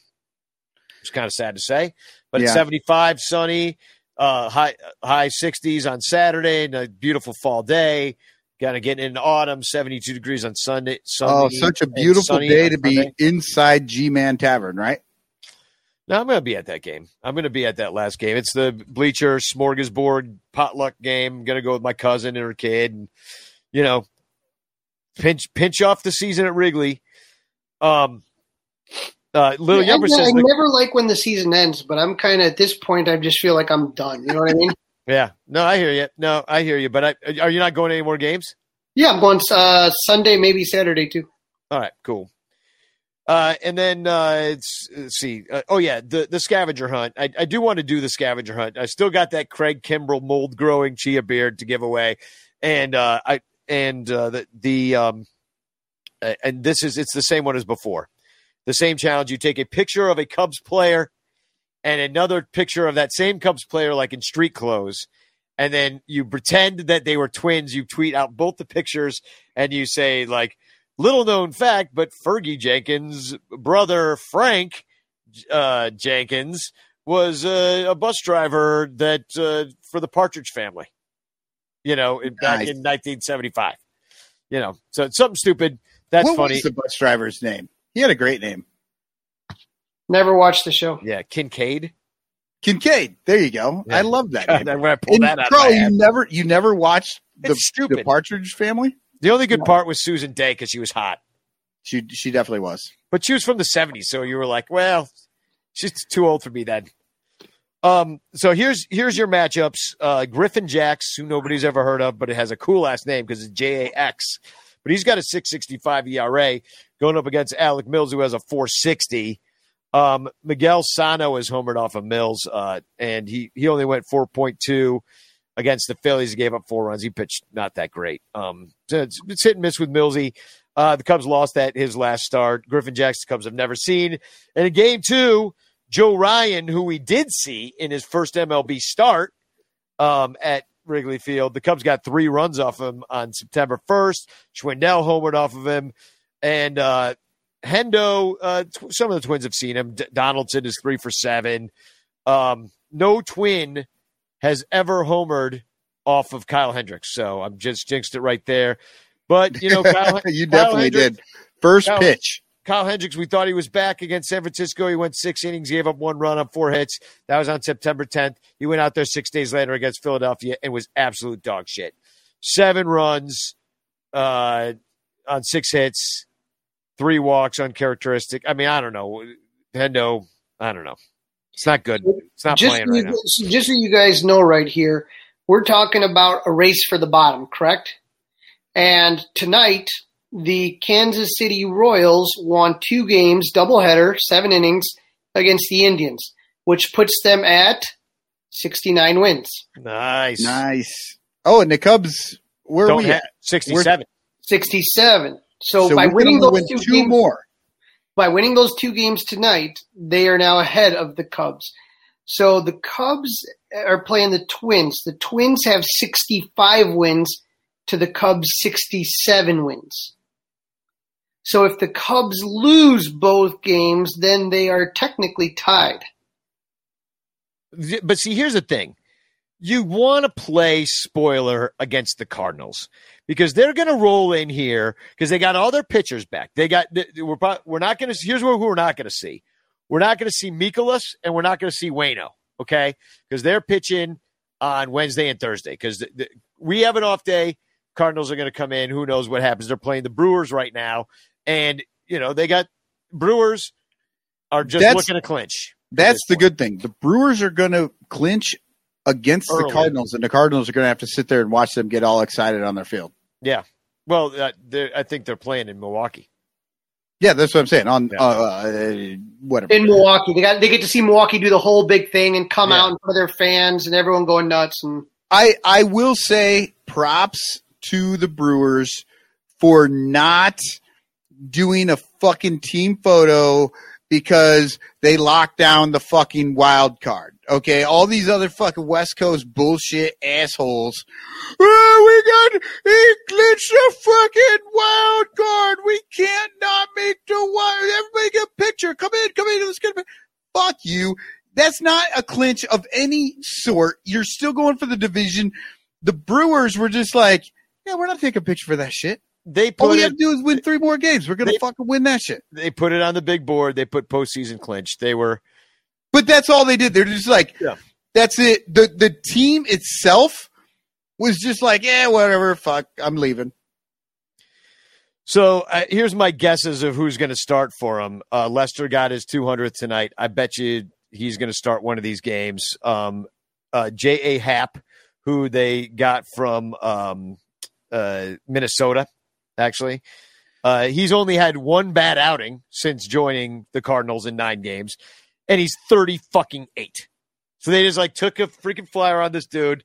They had no pitching, and they got freaking John Lester, who I got to put up his numbers, and this is not going to include tonight's game. But look at this bullshit. Ever since he came to him, I mean, what a fuck up by the Cubs. They don't get Lester back. They go with Arrieta, and then this is what Lester's given you. You know, his last 3 starts, he went 6, 7, 5.1, 6.1. I mean, he's pitching more than Davies is, who can't get out of the 5th.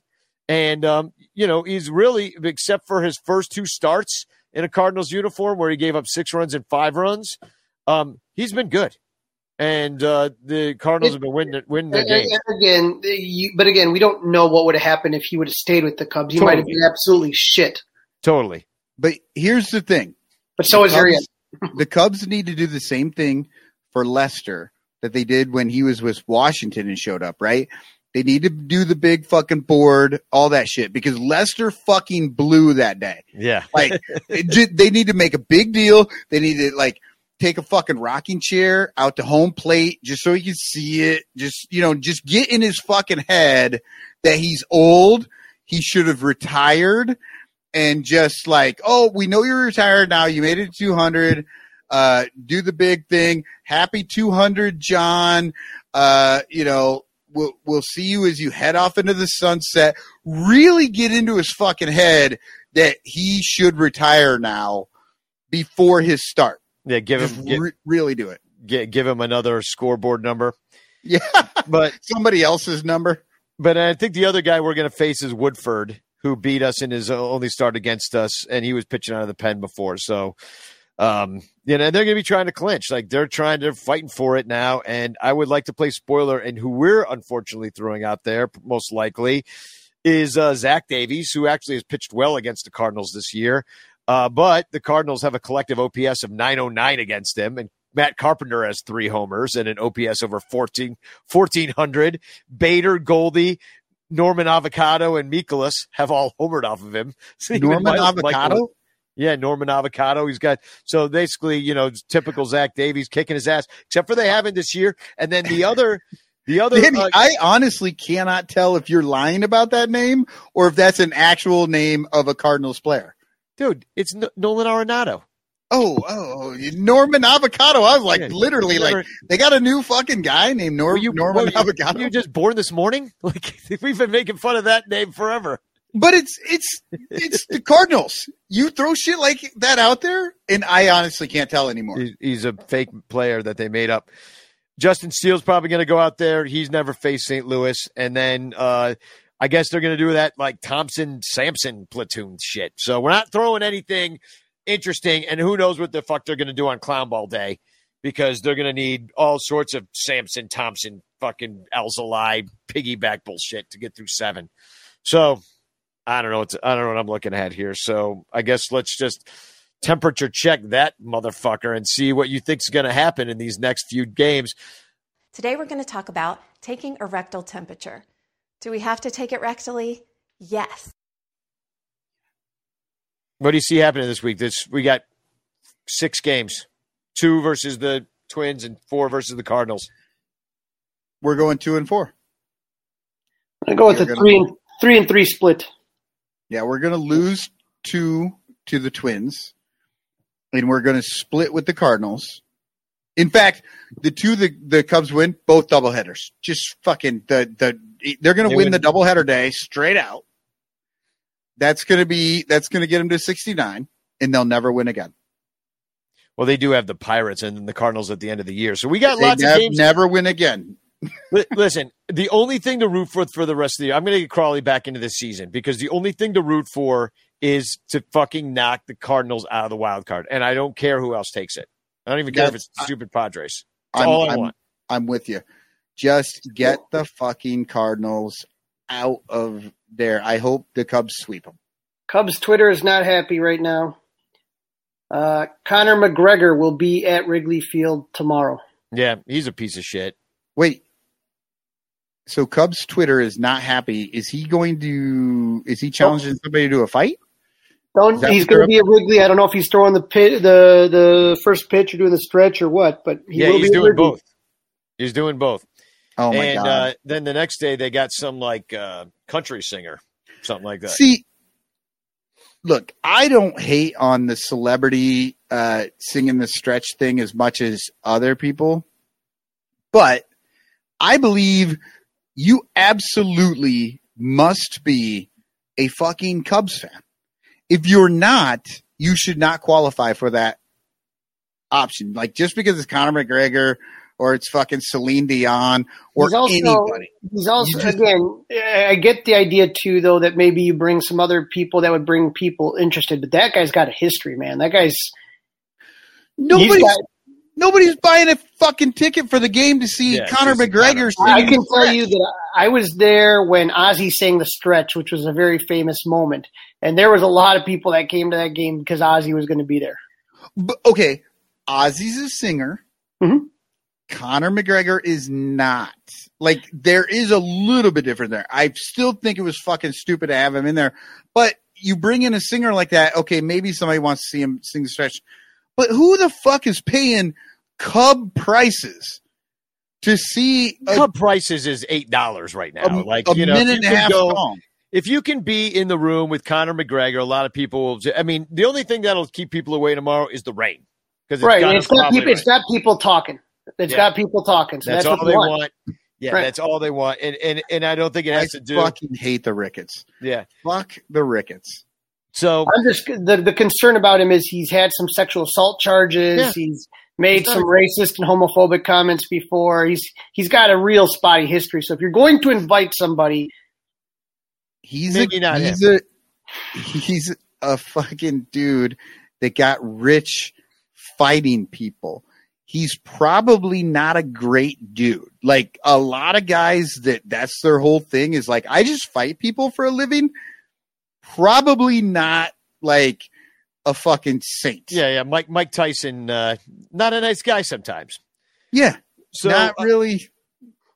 So I've got really just one announcement. It's kind of two. I got two announcements. One is that the Bleacher Bum Band's final show of the season is going to be on Saturday. So you should come. It's $5, and we're going to try to get some kind of like Cubs celebrities come out. Like, no promises, but we're trying to get maybe possibly Borzello or maybe Dempster will come. And, he said he would, but a lot of people say they'll come to your show and they don't come. So we'll see. It's only $5. It's the last one of the season. I don't know when we're going to play again. Probably not for a while, because I think we're going to try to do maybe record a little bit more, some of the new stuff. So come to this, and we'll probably do something this winter when we do the unconventional, but I don't know. Come see this one because it's going to be a lot of fun. And then extra $5 gets you punched by Conor McGregor. Yeah, we're going to get Conor McGregor down here to kick your ass. It's going to cost you, though. and to sing a little, because that's what everybody wants. The other thing is, save the date, December 11th, Cubs Caroling. I'm trying to try to make that the day because I'm out of town the 4th, and I don't want to make it too close to Christmas, so we'll do it the 11th. So that's Saturday night. Hopefully we can do that, and people will feel comfortable enough, and that COVID will be on the wane in that moment. So, do you have any flexing cubes? I only have one. It wasn't very flexy week. No, it's Twitter and all the things are getting a little blah, Yeah. I didn't have anything. I was too busy trying to translate other things. Well, I got one. And it's just that I tweeted out the picture of us all on that party bus with the band and everybody on the party bus. And I tweeted at Shy Party Ant, hey, Shy Party Ant, we will pick you up at Mars Cheese Castle. And Chicago Party Ant retweeted me and said, I'll be waiting over by the Kurds. I saw that. What a beautiful thing. I'm surprised he didn't say the Brat Stop. Where's the brat stop? Is that by Mars Cheese Castle? It's right in Kenosha, right off 50. I mean, that was a place like growing up where there was just like that was a place where there was a lot of cool bands and a lot of good brats, like bands, like pretty good bands would like swing on by there. But that to me was like a shy city ant party ant hangout. Oh yeah. Crawley trying to get somebody's name right is one of the greatest things about this podcast right now. Like, Shy Party tried like 8 times to get Shy Party Ant. And I've only watched like 6 out of the 8 episodes. Yeah, her name is Diane. Yeah, I can't. Diane. For those who know her really well, Crawley, she goes by Diane. So I guess that's the show, and we have the Green Room show on at 8:00. We're going to be doing that just for the rest of this year. We'll just do that Green Room show, and then so we're basically down to one time a week as far as this live show goes. That we is it Green Room or is it Locker Room? Green Room. It's Green Room. Okay. Yeah. I don't know what the fuck it is anymore. They changed names on us. Well, thanks for confusing everybody, Michael. The sponsor, Green Room. The Sorry, sponsor Green changed Room. their name, I think. Yeah. And it's Dominic Galoro. There it is. Yeah. Whoa! Dominic asks, Look how at do you that. pronounce my name? Dominic Galoro. He'll fuck that up the next time he sees it. Oh, totally. So I am going to play a song that maybe we'll play on at the show on Saturday, which is a parody that I wrote for Ryan Dempster. And this is going to get us dinged, but I don't care because my YouTube channel's fucked anyway. So here's thanks for plunking A-Rod, Dempster, and Spagog, everybody. Spagog!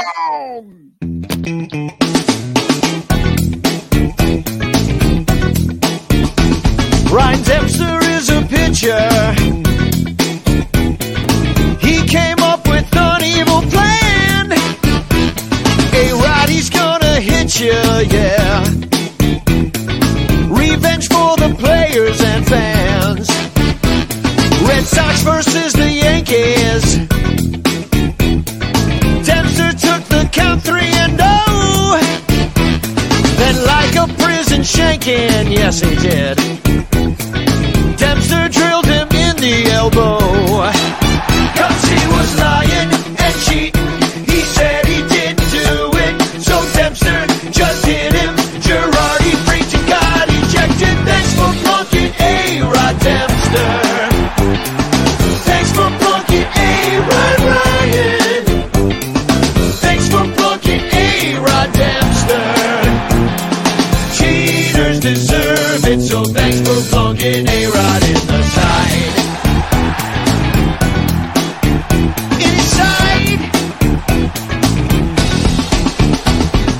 Thanks for plunking A-Rod. Thanks for plunking A-Rod. Thanks for plunking A-Rod. Thanks for plunking A-Rod. Thanks for plunking A-Rod. Thanks for plunking A-Rod. Thanks for plunking A-Rod. Thanks for plunking A-Rod. Thanks for plunking A-Rod Dempster. Thanks for plunking A-Rod Ryan. Thanks for plunking A-Rod Dempster. Cheaters deserve it, so thanks for plunking A-Rod in the side.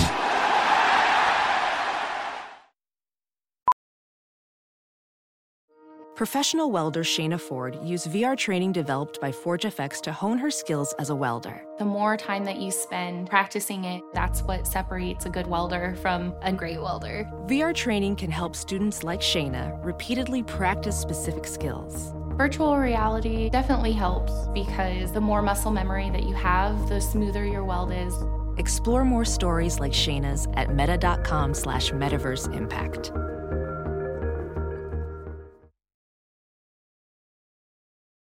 As you write your life story, you're far from finished.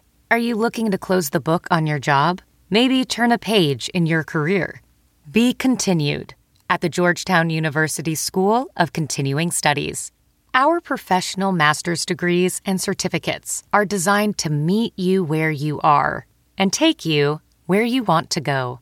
At Georgetown SCS, the learning never stops, and neither do you. Write your next chapter. Be continued at scs.georgetown.edu/podcast.